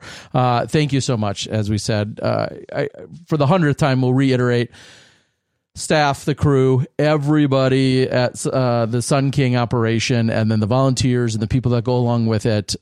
So incredible. And, one more time, I'll reiterate my time over at the Reader's House. Dwayne, Susan, so much fun. They really, everything she's saying about having a host and feeling welcomed is exactly how I feel over there. I think it's, for some reason, they've let me in there 4 or 5, maybe even 6 years now. And I've got my own room. I come and go as I need to, but they always have food available if I want it. And then I was roomed right next to Paul and Hannah for the weekend, which is also always a lot of fun. So thank you, Dwayne, Susan, little dog Sydney. who's growing on me. I'm not much of a dog guy, but all these dogs I'm seeing week in and week out are growing on me. So thank you to everybody's got a travel pet these days, man. That too. Lisa's got a travel cat. Kyle and Cynthia recently, not too long ago, also got themselves a little puppy. So lots of animals out there on the tour, which is totally understandable. So thank you to all. Let's go over a few of the results here from this weekend. Read off the top few players. So Throwdown the Mountain, as we talked about with FPO, we see Ellen Widboom. Thanks to Ellen for coming on. She won this weekend. She won by a total of 4 strokes over Lisa Fakis. Lisa shot a phenomenal second round to get back up into second place. Third place was a tie between one Hannah Macbeth. Congratulations, Hannah, shooting 7 over par total, 3 on the second round. Morgan Linz and Jordan Linz, sisters? Oh, yeah. All right. So the Linz sisters. Tied for 6th place was Pam Reinecke. Mm-hmm. Well, we'll go with that. Terry, you probably know. And in 6th place, Haley Child. So congratulations to the women who competed at Throwdown the Mountain. Let's talk about Open men real quick. We already mentioned Hannah, so I guess we have to mention Paul. He wins. He won by a single stroke over Calvin Heimberg. Paul shot 22. Calvin shot a 21. Congratulations. Micah Groth shooting 14 under par, shooting a pretty I want to say it's hard to justify or to judge it when you say it's a pretty darn good 8 down when the two of the top players in the world are shooting 10 and 11. But congratulations, Mike, on shooting 8 down. Thomas Gilbert in 4th place at 13 under, and tied for 5th was Alex Russell and William Hanu. So those were your top MPO players for Throwdown the Mountain. And you can catch all that footage on the Disc Golf Guy channel.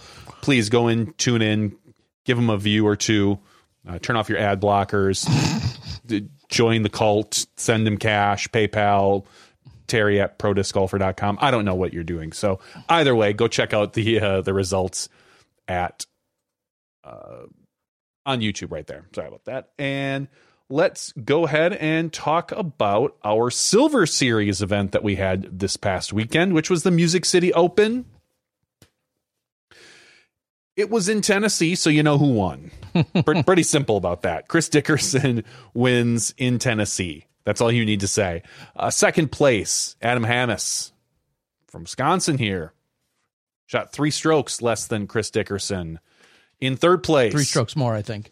Well, the result was less than better. But yes. Okay. However you want to phrase it.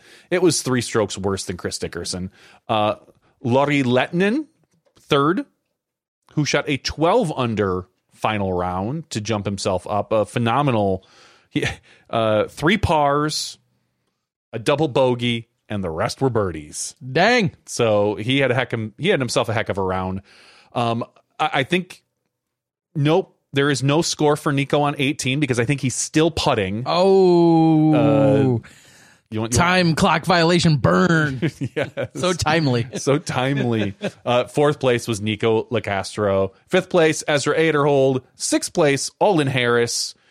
7th place, Double G. And tied for 8th, Jake Mon and Joel Freeman. So congratulations to those men. Let's talk about the FPO field getting her first win of the year, Silver Series. Winning by 4 strokes over Kat Merch was Missy Gannon. Congratulations, Missy. It was a great Discraft week if you're keeping track of team scores. Kat Merch takes 2nd place. 3rd place, Macy Veladiaz. I think Macy, this isn't going on a limb here, but I think she's going to be good. Say it. I think she's going to finish top 3 at an Elite Series. Oh, yeah. This year. I think that's a given. Yeah. I mean, that is not a hot take. No, it's not. By any means. Everybody, you can see how well she's playing, and Macy is, and obviously this is a Silver Series, but I think she's going to make that jump to Elite Series the way she's been playing. Yeah. So congratulations, Macy. 4th place, Deanne Carey, Holly Finley, Hannah Blomroos. Congratulations to all you. 7th, Natalie Ryan. 8th, Emily Beach, that final round. Holy cow, I'm just looking at the scores for the first time now. And also, I think she had a birthday yesterday or the day before, but go on. Happy birthday, Emily. I did get to watch, I watched the FPO final round. I did not get a chance to watch the MPO. I was busy with family stuff, but they kept showing Emily's scorecard because, she was just kicking some ass and shot a 7 down on the first 8 holes. Dang. Yeah. She was killing it. So congratulations, Emily. Jessica Weiss, 9th, Rebecca Cox, and Evelina Salonen for 10th. So those are your results for your Music City Open at Millridge Park. Awesome. Yay. Well, nice work, everyone. This was a really unique weekend in the sense that you nor I really had any personal involvement with the Disc Golf Pro Tour happenings. I mean, if really that's the best way to word it. I, of course, being in Florida doing Throwdown the Mountain, which I've been to quite a few times, and you not directing the show and switching the show from the live capacity. Instead, someone else was doing that. It's very rare that you nor I have anything to do with a Disc Golf Pro Tour event that's taking place. I jokingly Did they fire us? Not yet. that we know of. Not yet. We'll sit tight. I'll check my email. No, don't check it. Then just show up and keep billing them. No, I made the analogy to the guys in the control room this weekend when I hopped on just to make sure everything was okay. That last year when I handed over the reins to Ian, I felt like I was like giving my baby to a babysitter for the first time because I literally kind of sat behind them and watched them do it. This week, this is the first event that I wasn't involved in this year. I kind of felt like we're much more evolved. We have a lot bigger team. The events are set behind the scenes, technology wise, that I more or less kind of felt like I was giving my 16-year-old the keys to the car for the first time. Like everything's matured. It's a lot harder to make mistakes. The guys know what they're doing. They don't need us nearly as much to do a lot of what they're doing. They still need us a little bit. Don't think about getting rid of us yet. But yes, handing the keys off to the guys, and Gary, who produced the show, did a great job from what I could see. And Mo did graphics. Everyone was mixing up stuff. Tosi continued to do assets, and we had a different director who'd never done it before.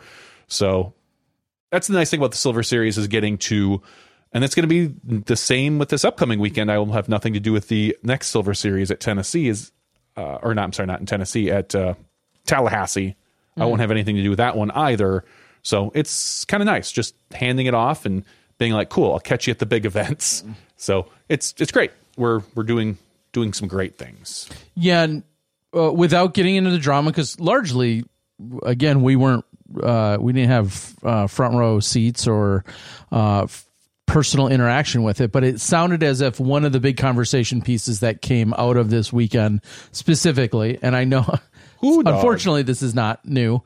It sounds as if there was a question of Nico's time and the time in which he took. Have you seen the picture of Ezra looking at his watch? The disc golf picture from the weekend. Ezra checking his watch on the tee while Nico stands on the tee.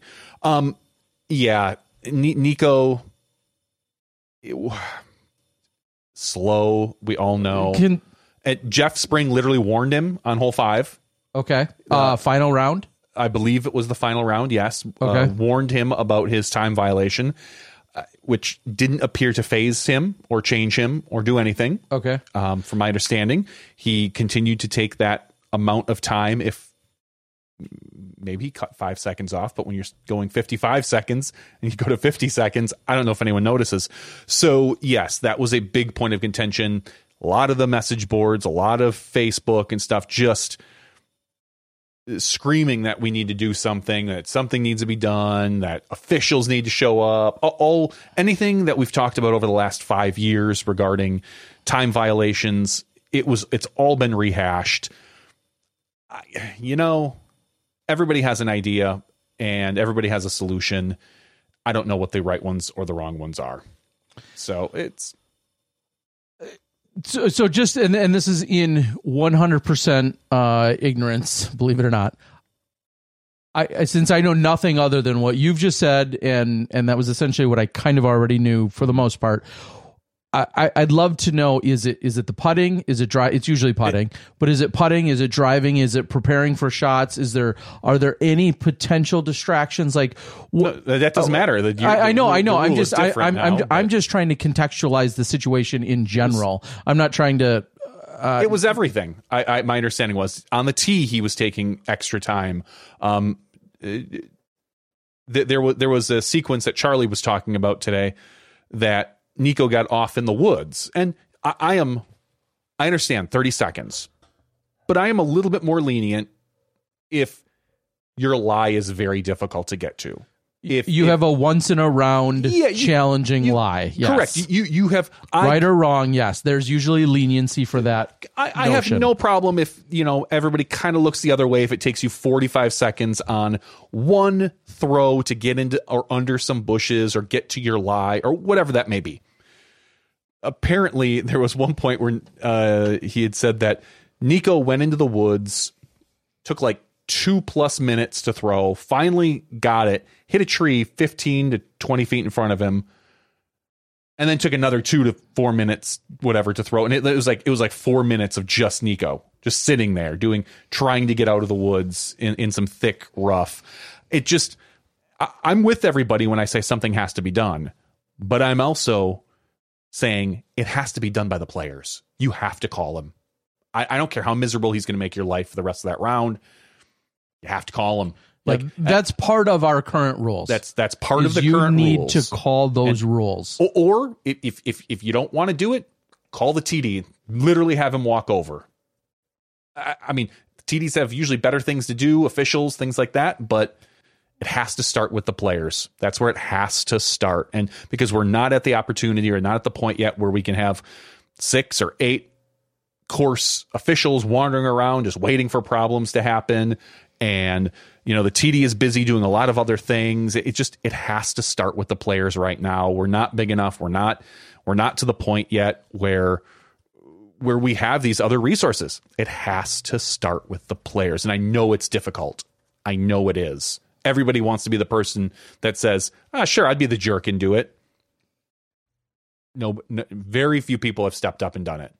I'll give, as much as I give him a hard time sometimes, I give props to Drew Gibson because he is kind of that guy. He has been pretty good about calling time violations over the last couple months, whether it was with Gannon Burr or Nico. Like, I give props to Drew Gibson for that, hands down. Yeah, for sure. And somebody has to call it. And if that's Drew, if you want to be that guy, Drew, you have my support. Yeah, and I don't care who it is. It needs to. You're right. It needs to be called. We can set him specifically Nico aside for a moment. Just think of when any slow person or someone that's habitually breaking the rule. Let's say they're on the third card. Now, in this case, they're on the final card of the day, presumably, so they're not necessarily slowing down other people. But when they're on the third card, and there's a whole card or an entire empty hole or 2 empty holes in front of them, and the third card is the place where the habitually slow person is, they're backing up everybody else on the first and second card on top of breaking the actual rule. Like, there is something to be said, and Disc Blaster wants to bring up a point about just overall slow play within the course or backups on the course. Unfortunately, I feel like, and I understand that argument that, well, who cares if someone's slow because they're waiting on the next hole anyway. That's you're circumventing the intent of the rule. The rules don't say, hey, here are our rules. Well, unless play is slow, if play is already slow, then you can go ahead and take as long as you want to throw. Like that defeats the entire, that sidesteps the entire issue. You're still breaking a rule at that point. And so if you want to argue about flow of play, I get it. That sucks for everybody. But I don't think one group or set of people should be penalized and have to deal with someone that is habitually breaking a rule. And it is kind of funny to me that if somebody's always breaking a rule in so many other ways, we're more inclined to call them. But why is time specifically, why is that one so awkward for people to call? If somebody's clearly foot faulting every throw, if somebody's doing lots of other things illegally, it's pretty easy to call. Why is the timing one? And is it because you think it's subjective? And sure, we could argue, oh, that actually took 32 seconds. Well, I had him at 28. Okay, fine. When it's 45, 65, 95 seconds on a given throw, any given throw, that to me is pretty obvious. So I don't understand it. I've never understood it. And I know there's always a lot of hate and specific things thrown at Nico, and that's not what I'm trying to make this about. He happens to be the most regular offender. I'm not picking on him. He just, the world knows this though, and it's not personal in that sense. I say this of anyone. Step up and throw. Like, I had a great conversation about this very situation a year or two ago, and Nate Doss very much enlightened me after one of our shows about a pace and how golf does it, and what they anticipate for in a round, and how it gets played, and how warnings and how they do it in I'll call it regular golf, how they do it there. It's very different than how we do it. There's not necessarily a shot clock on a specific, hit or whatever in golf. To be fair, I think a lot of people would say the number one thing that they dislike about watching golf is how long it takes, but that's another story. But they go about it very differently. It's not an individual on one given swing, on one given stroke and all of that. I get that. But our rules right now set up the way they are, and I feel like they're very easy to follow and to administer. And why this is still a problem. This has been a conversation piece as long as we've been broadcasting. Yeah, like I jokingly said earlier in the broadcast, at one point I put a 30-second clock on him live on one of our broadcasts. I wish I knew when it was. I would pull up the footage, and just as a joke, because back then we could get away with doing fun stuff like that. But it has been an issue for a long time. And Cody on the board is saying, and I've heard other people say this, so it's not just Cody, that it's not the other players' jobs to police him. Wrong. It is. And unfortunately, it literally is. I will find you the rule and read it to you and the world. We don't need that. I mean, you can, but I will. But it just like it's the other players' jobs to watch for foot faults. It's the other players' jobs to watch where someone is throwing. It is your job to help look for a disc if it's lost. It's part of the 2-minute rule. Like, it's not a team sport, but unfortunately it's you need to kind of act like a team card for these things. So it is. And I understand that some players want to just focus on their game and not have to think about other people's game, but it's part of the game to do that. That's all part of the game. Like, it's that's where we're at right now. Yeah, and I don't think it's a crazy part of the game either. And under PDJ Rule 812, you may disagree with the rule. That's fine. The rule is there. The rule's still there. I disagree that you should be able to go 75 when it says 70 or whatever. I get it, but under 812, under courtesy, Section B, it says a player must perform actions expected by the rules, including A, helping find a lost disc, B, moving equipment when asked, and C, keeping score properly. And then subsection point 2 is watch the other members of the group throw in order to ensure rules compliance and to help find discs. Mm-hmm. You are to watch other people play. There are people who dislike keeping score. Too bad. Here, it's your turn to keep the card. You can't. That player is not allowed to just drop the card and be like, "Sorry, guys, not my thing." I don't like knowing the scores, so I'm not going to do that. You don't have that option. It's just not right now. That is not a valid excuse or response. So it's. And again, some people don't mind it, or I'll say this. Some pros don't mind that Nico takes a lot of time. Sure. Just because they think that the longer he takes, the less likely he is to hit it, and whatever. That's still in a sense, though, still it's circumventing the rule in the sense that, like, why should others be punished because somebody else doesn't want to play by the rules? Why should one person or any given person get 4 minutes to throw a disc when everybody else is expected to do it within a time frame? Yeah. You might not be. People complain about backups that it like throws their flow off. Like, oh God, I was waiting here for like 15 minutes because somebody got on hole 12 at Northwood, someone threw into the woods and it took them, 12 throws to get back into the fairway. And so it created this huge backup. And I don't like having a backup because I play better when I'm in the flow. Nico's wrecking that for everybody. Everybody on that card has to wait extra time for him to throw. And it wrecks their flow as opposed to getting up and just keep going. It is something, again, I personally think, based on what happened this weekend with Jeff Spring warning him, that this is kind of a signal that maybe it's going to start to be taken more seriously. Whether that's... I don't think there's anything by the players that it's going to be, but maybe the Pro Tour will help with that and step up a little bit. And I don't think it's their job. It does help them. It helps us in the broadcast room. You wouldn't obviously, if you watch post-production, they cut out, as Terry has done in the past, you cut out a bunch of that Nico stuff. You only show the last 5 seconds of it most of the time. We've done the same in live too, where we'll go to other throws just to fill the time between when we know Nico is going to throw, because we know we have 40 seconds to 50 seconds. We can get in 2, maybe 3 other shots before we come to Nico and watch his throw. Or if he happens to be making a run, we have another camera on him, we'll trim up all that stuff and only show you like what the post-production does. So, but it is advantageous for everybody to make this a much more cohesive environment and help out with the flow and the broadcast and this and that. So I'm hoping the Pro Tour is kind of looking at this, and maybe this is kind of them. This is maybe Jeff dipping his toe into that water to see how it's going to go. And again, that's why we have Silver Series, to test things out. We're going to test calling the rules out for once. Again, I know.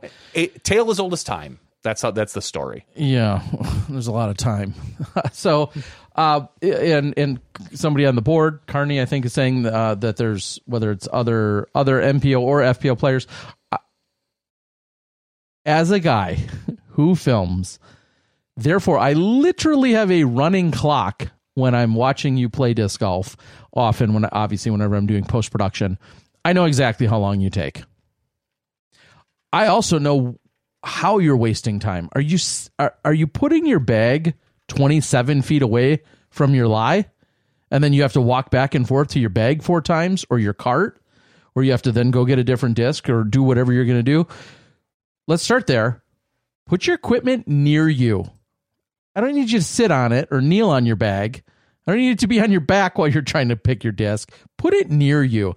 I find that to be one of the most frustrating things to see any level of disc golfer, MPO, FPO, or any level of disc golfer. I will never understand why some people will take their bag and they'll set it somewhere and then they'll walk 20 feet to where their lie is. If you've got your disc and you're not going to change it up ever, fine. But you know how many times I watch people walk back and forth? And for the last time, for at least this week, I'm going to tell you, your effing 30 seconds and your time when you have to throw includes you bushnelling. And I don't mean to use Bushnell's name in vain here. No, you're using it as a verb. I know. You're bushnelling. You're range finding. For God's sakes, people, use your range finder from the other person's lie, maybe, because you're 9 feet behind it, and then do some subtraction. And I get fired up about this because this is so simple. I understand when there's intricacies. I understand when you have a goofy line. I get special scenarios or special cases. But you know how many times I watch somebody that's got a 250-foot shot in front of them. The person that threw just before them is 10 feet behind that, but then they still have to get up when it's their turn to throw, and then they range find. You could have done that, and you should have done that. Because now you just spent all your time doing that, then you're putting it away nicely, then you're making 2 trips back to your bag, and then you're finally grabbing your disc and throwing. I hate that I jump on this soapbox. I'm a big boy, I'm going to crush it one of these days.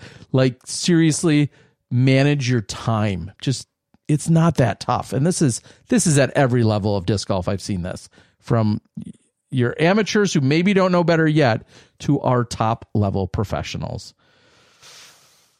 That's it. Till next week, when you all tick me off again for doing the same thing. Oh, gosh, people, it's not tough.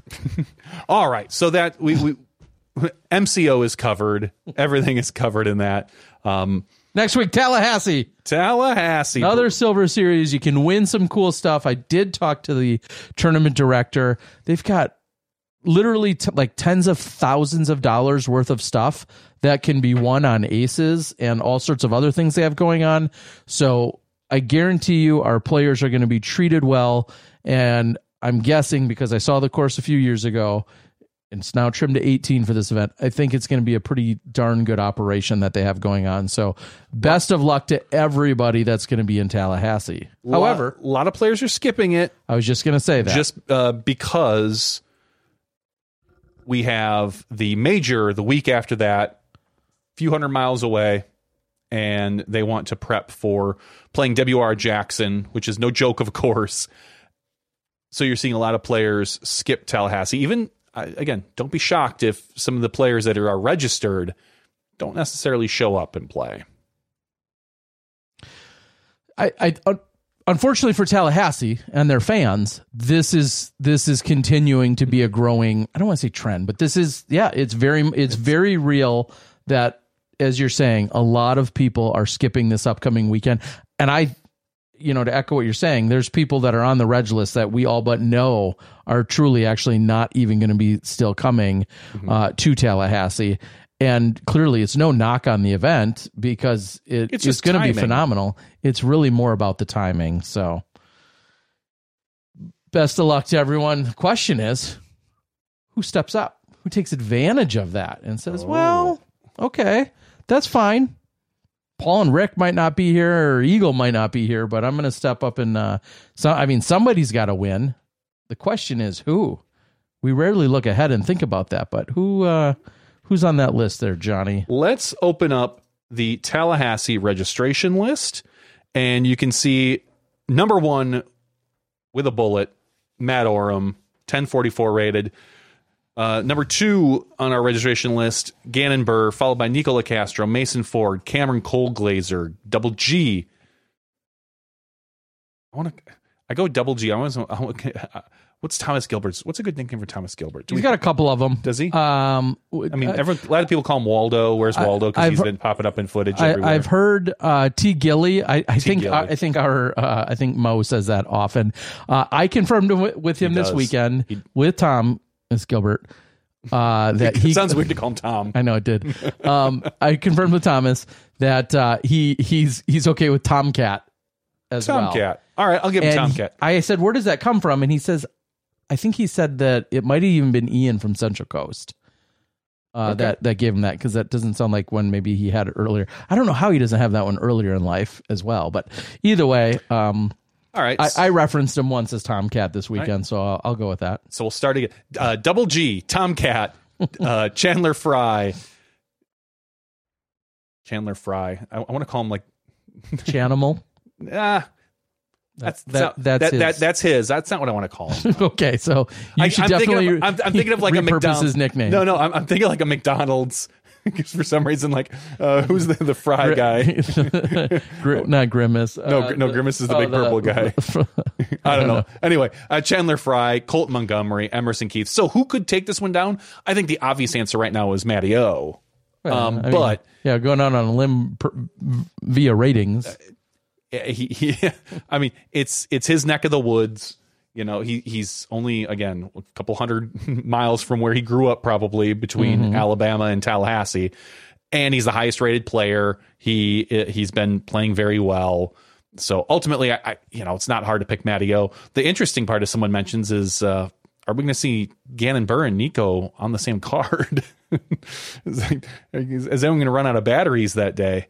So I have to go with Matty O taking advantage of the Silver Series opportunity for him. Okay. And then FPO side, talking about the Open Women's Division, you've got Sarah Hokum, Valerie Mondahano, Kona Star Panis, Jay Weezy, Lisa Fakis, and Alexis Mondahano. Holly Finley as well. Holly Finley played pretty well this past weekend. Now, Terry, is the course open? I know it's a slightly different course. Yeah, I don't know exactly how they've configured the 18 holes, but I'm going to say it's definitely not open. Okay, so is not how I would describe it. If we're leaning a little more wooded, you kind of have to put Sarah Hokum in that category. She plays very well on these tighter courses, if that's what this is. Valerie Mondahano has been having a great year so far, so ultimately, we could see that happen. Kona has been, she hasn't really performed. I pick Ellen Widboom, not just because she was a guest tonight. Ellen, I know you're watching. She is for sure. Ellen could have a great weekend and win, of course. Kat Murch has been shooting really well this year. Maria Oliva, for the most part, has played well. She did not play well this past weekend, but everybody has their off weeks. I think I think this is a Kona weekend. I know she's had some struggles, but I think this is the weekend that Kona is able to put it together. And you know, it's, you know, no shade on Kona, but we're not seeing the top 3 or 4 women at this event. So I think this is a good chance for Kona to kind of get her stuff together and win. So I'm going to pick Kona this weekend to win. Okay. I like it. Well, again, looking forward to it. In talking to a number of players, I guess I'll say specifically. You're going to tell me Kona's not playing now? No. Like, oh, good no, guess. I was just thinking of a conversation with the Macbeths from this last weekend about just the madness that is Masters Week, and knowing that Augusta is 30 minutes from Appling and from where the major is taking place next week. Everything's just obviously pure madness and pandemonium around the Augusta area. So it's interesting that you have players maybe just either taking a weekend off and completely unwinding or relaxing, or maybe playing a few practice rounds or almost doing nothing in their respective areas.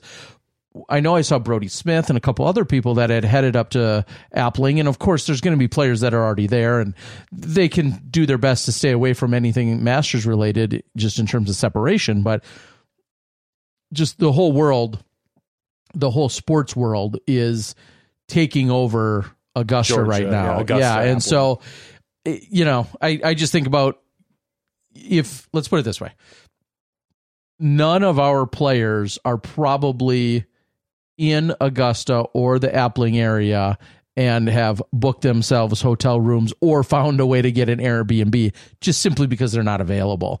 We might have a few people camping, and maybe there's a few hotels at great length away, but right now the entire world is in Augusta and completely takes over that town. So I think it's just this thing that we have to wait essentially until Sunday or Sunday night or Monday morning or whatever, and then we'll see more of our pros roll into Appling due to the proximity. And I know a few of them are actually. Drew had made a comment how he's going to final day of the Masters. Yeah, I mean, so if you're at that level, yeah, that's a whole nother story. I mean, if rolling like that. So that's awesome. Real quick, to go back to Throw It on the Mountain just for a brief moment. On the feature card, one of 2 feature cards, let me be clear on that, for the opening day, opening round, none other than David Wiggins. And how is Wiggins? Oh my gosh. Of course, he's great. He's always been a very stand-up human and individual, so polite, kind, gracious, awesome to talk to. Another member of our armed forces, right? He was in the Navy? No, he studied ship stuff, Navy stuff. I don't know if that was because he was. Did he actually serve? Now I feel silly that I don't know for sure. That sounds right, but I don't. I know he's created a business around ships, but I don't know if it's from actually serving in the Navy. Okay, I thought he had, but I know would make sense. Totally could be wrong there. Yeah. I feel silly that I don't know. Maybe that's where I'm confusing it. University. He went to school down in New Orleans. Yep. And then he has started his own surveying and works on and with ships and all sorts of other things. I don't know if he actually. And maybe he didn't. Maybe I'm confusing him with someone else. But. Well, you might just be associating his Navy life along his Marine life along his with Marine life with the Navy life. Yes. Either way.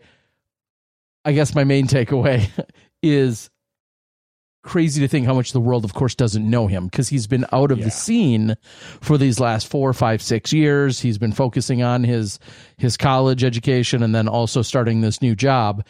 And to think like he's won, I think he said five junior world championships, then an amateur world championships when he was rated like 10-10 or 10-20 at the time back in 2010, and then has had all these various world records and distance world records. And then you're filming him, and I have all of this history of seeing him competitively, and then to think, oh yeah, 92% of my viewership has no idea who this fella is. No. And it's awesome. I mean, how did he perform? Spoiler, he struggled a little bit during the first round. I think he came back and had a really good second round. Unfortunately, he was a few cards back. But as he told me, he's like, I'm just knocking off rust. Of course. Is his plan to get back into the sport? Yeah, he more? wants to continue to start playing more. And, I saw him a few weeks ago also when I kicked off my visit down south. I saw him playing in the Pot of Gold event down there in Louisiana. And so he's played 2 events. The rust should be off. What's his problem? So he's playing a little bit more and more, but it's awesome to see him. Awesome to have him out there, and it's going to be great as more people continue, hopefully, to see and hear and learn more about him. And you want to take a guess at how old he is? Well, if he won Am Worlds in 2010. Yeah, Am Worlds, yep. Which you could be any age. You could be any age, but he had already had a handful of Junior Worlds. I'm going to guess he was probably 17 at the time, so it's been 10. I bet you he's 29. Yeah. 26. Seriously? That's exactly the reaction everyone else on the card had. Yeah, he's 26. Gosh. And to think obviously so many disc golfers haven't even found the sport yet, and here he is at 26, not just decorated. DG Beat nailed it right away. He's like 26. Yeah, well, yeah, it may have been said in the coverage. You probably cheated. Oh. Well, I didn't cheat because I don't watch your coverage. Not funny, jerk. So anyway, David Wiggins, I guess the point is, go out, Google him. I hate that I have to even say that, but go out, Google him. He's on some of the discs you might throw, whether it was the Blizzard Boss or Race or whatever else, or some Destroyers at one point. His name's on there for a reason. It's because he's a superstar and quite the stud, but it was great to see him and catch up with him. It also shows you a little bit of our time. It dates us a little because he's walking Everything up. Dates us. He's walking up to 400-foot tunnel shots with low ceilings and throwing a KC rock. Mm-hmm. And I'm just like, this is crazy to think about where disc technology has come, who's throwing what, and he's got an old or brand new old 11-time KC rock and just doesn't even think twice about throwing a rock 400 feet on a frozen He's trying road. to hawk that for like $150 somewhere, and everyone's like, dude, those don't sell for like that anymore. So, yeah. That was my long-winded tangent there. David Wiggins, well worth the deep dive, as I know a few of you have now had to go out and do to learn more about him, and you should. Pretty incredible individual, and it will be great to see him. I believe... I don't want to spoil it all, but I believe there's something in the works that kind of is bringing him back into the spotlight in terms of a video production. So I think that's being worked on.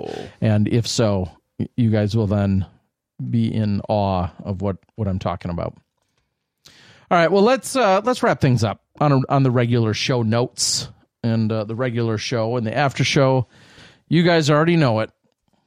We talk a little trash. We get on and off subject. So it's just like the regular show, except for we might swear once more. But we'll have a giveaway. We've got free stuff. I've got literally a stack of things that need to get mailed out now that I'm back at my residence for at least more than a few days, even though I leave in a week.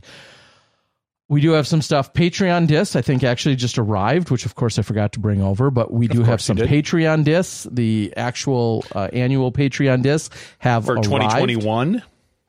Whatever year. Yeah, last year's Patreon discs. They have arrived to my house. That's a little bit of a secret. But we'll get those signed, and we'll start to get those out sometime here soon as well. So thank you to our Patreon subscribers that jump in at that level. So we're going to close it out. We got to thank Ellen Widboom, your FPO champion of Throw Down the Mountain. I got to thank all our Throw Down the Mountain peeps and staff and crew. You've been incredible. Congrats to all the winners from this weekend, whether you're at an event that I covered at Throw Down the Mountain or you were at Music City Open or any other event anywhere else in the world. congrats if you did well. Heck, even if you got to get out and play, I hope you realize you're fortunate. For Johnny V and myself, Terry Miller, the Disc Golf Guy, that's been Smashbox TV Podcast 397. Stick around. We're going to have giveaways and other fun stuff in the after show. We'll see you then. You step inside the Smashbox. Thank you to our $2 and above patrons. Your name is listed below in the credits. If you are interested in being listed as a producer in the Smashbox TV credits and supporting this and other fine podcasts, please visit patreon.com/SmashboxTV.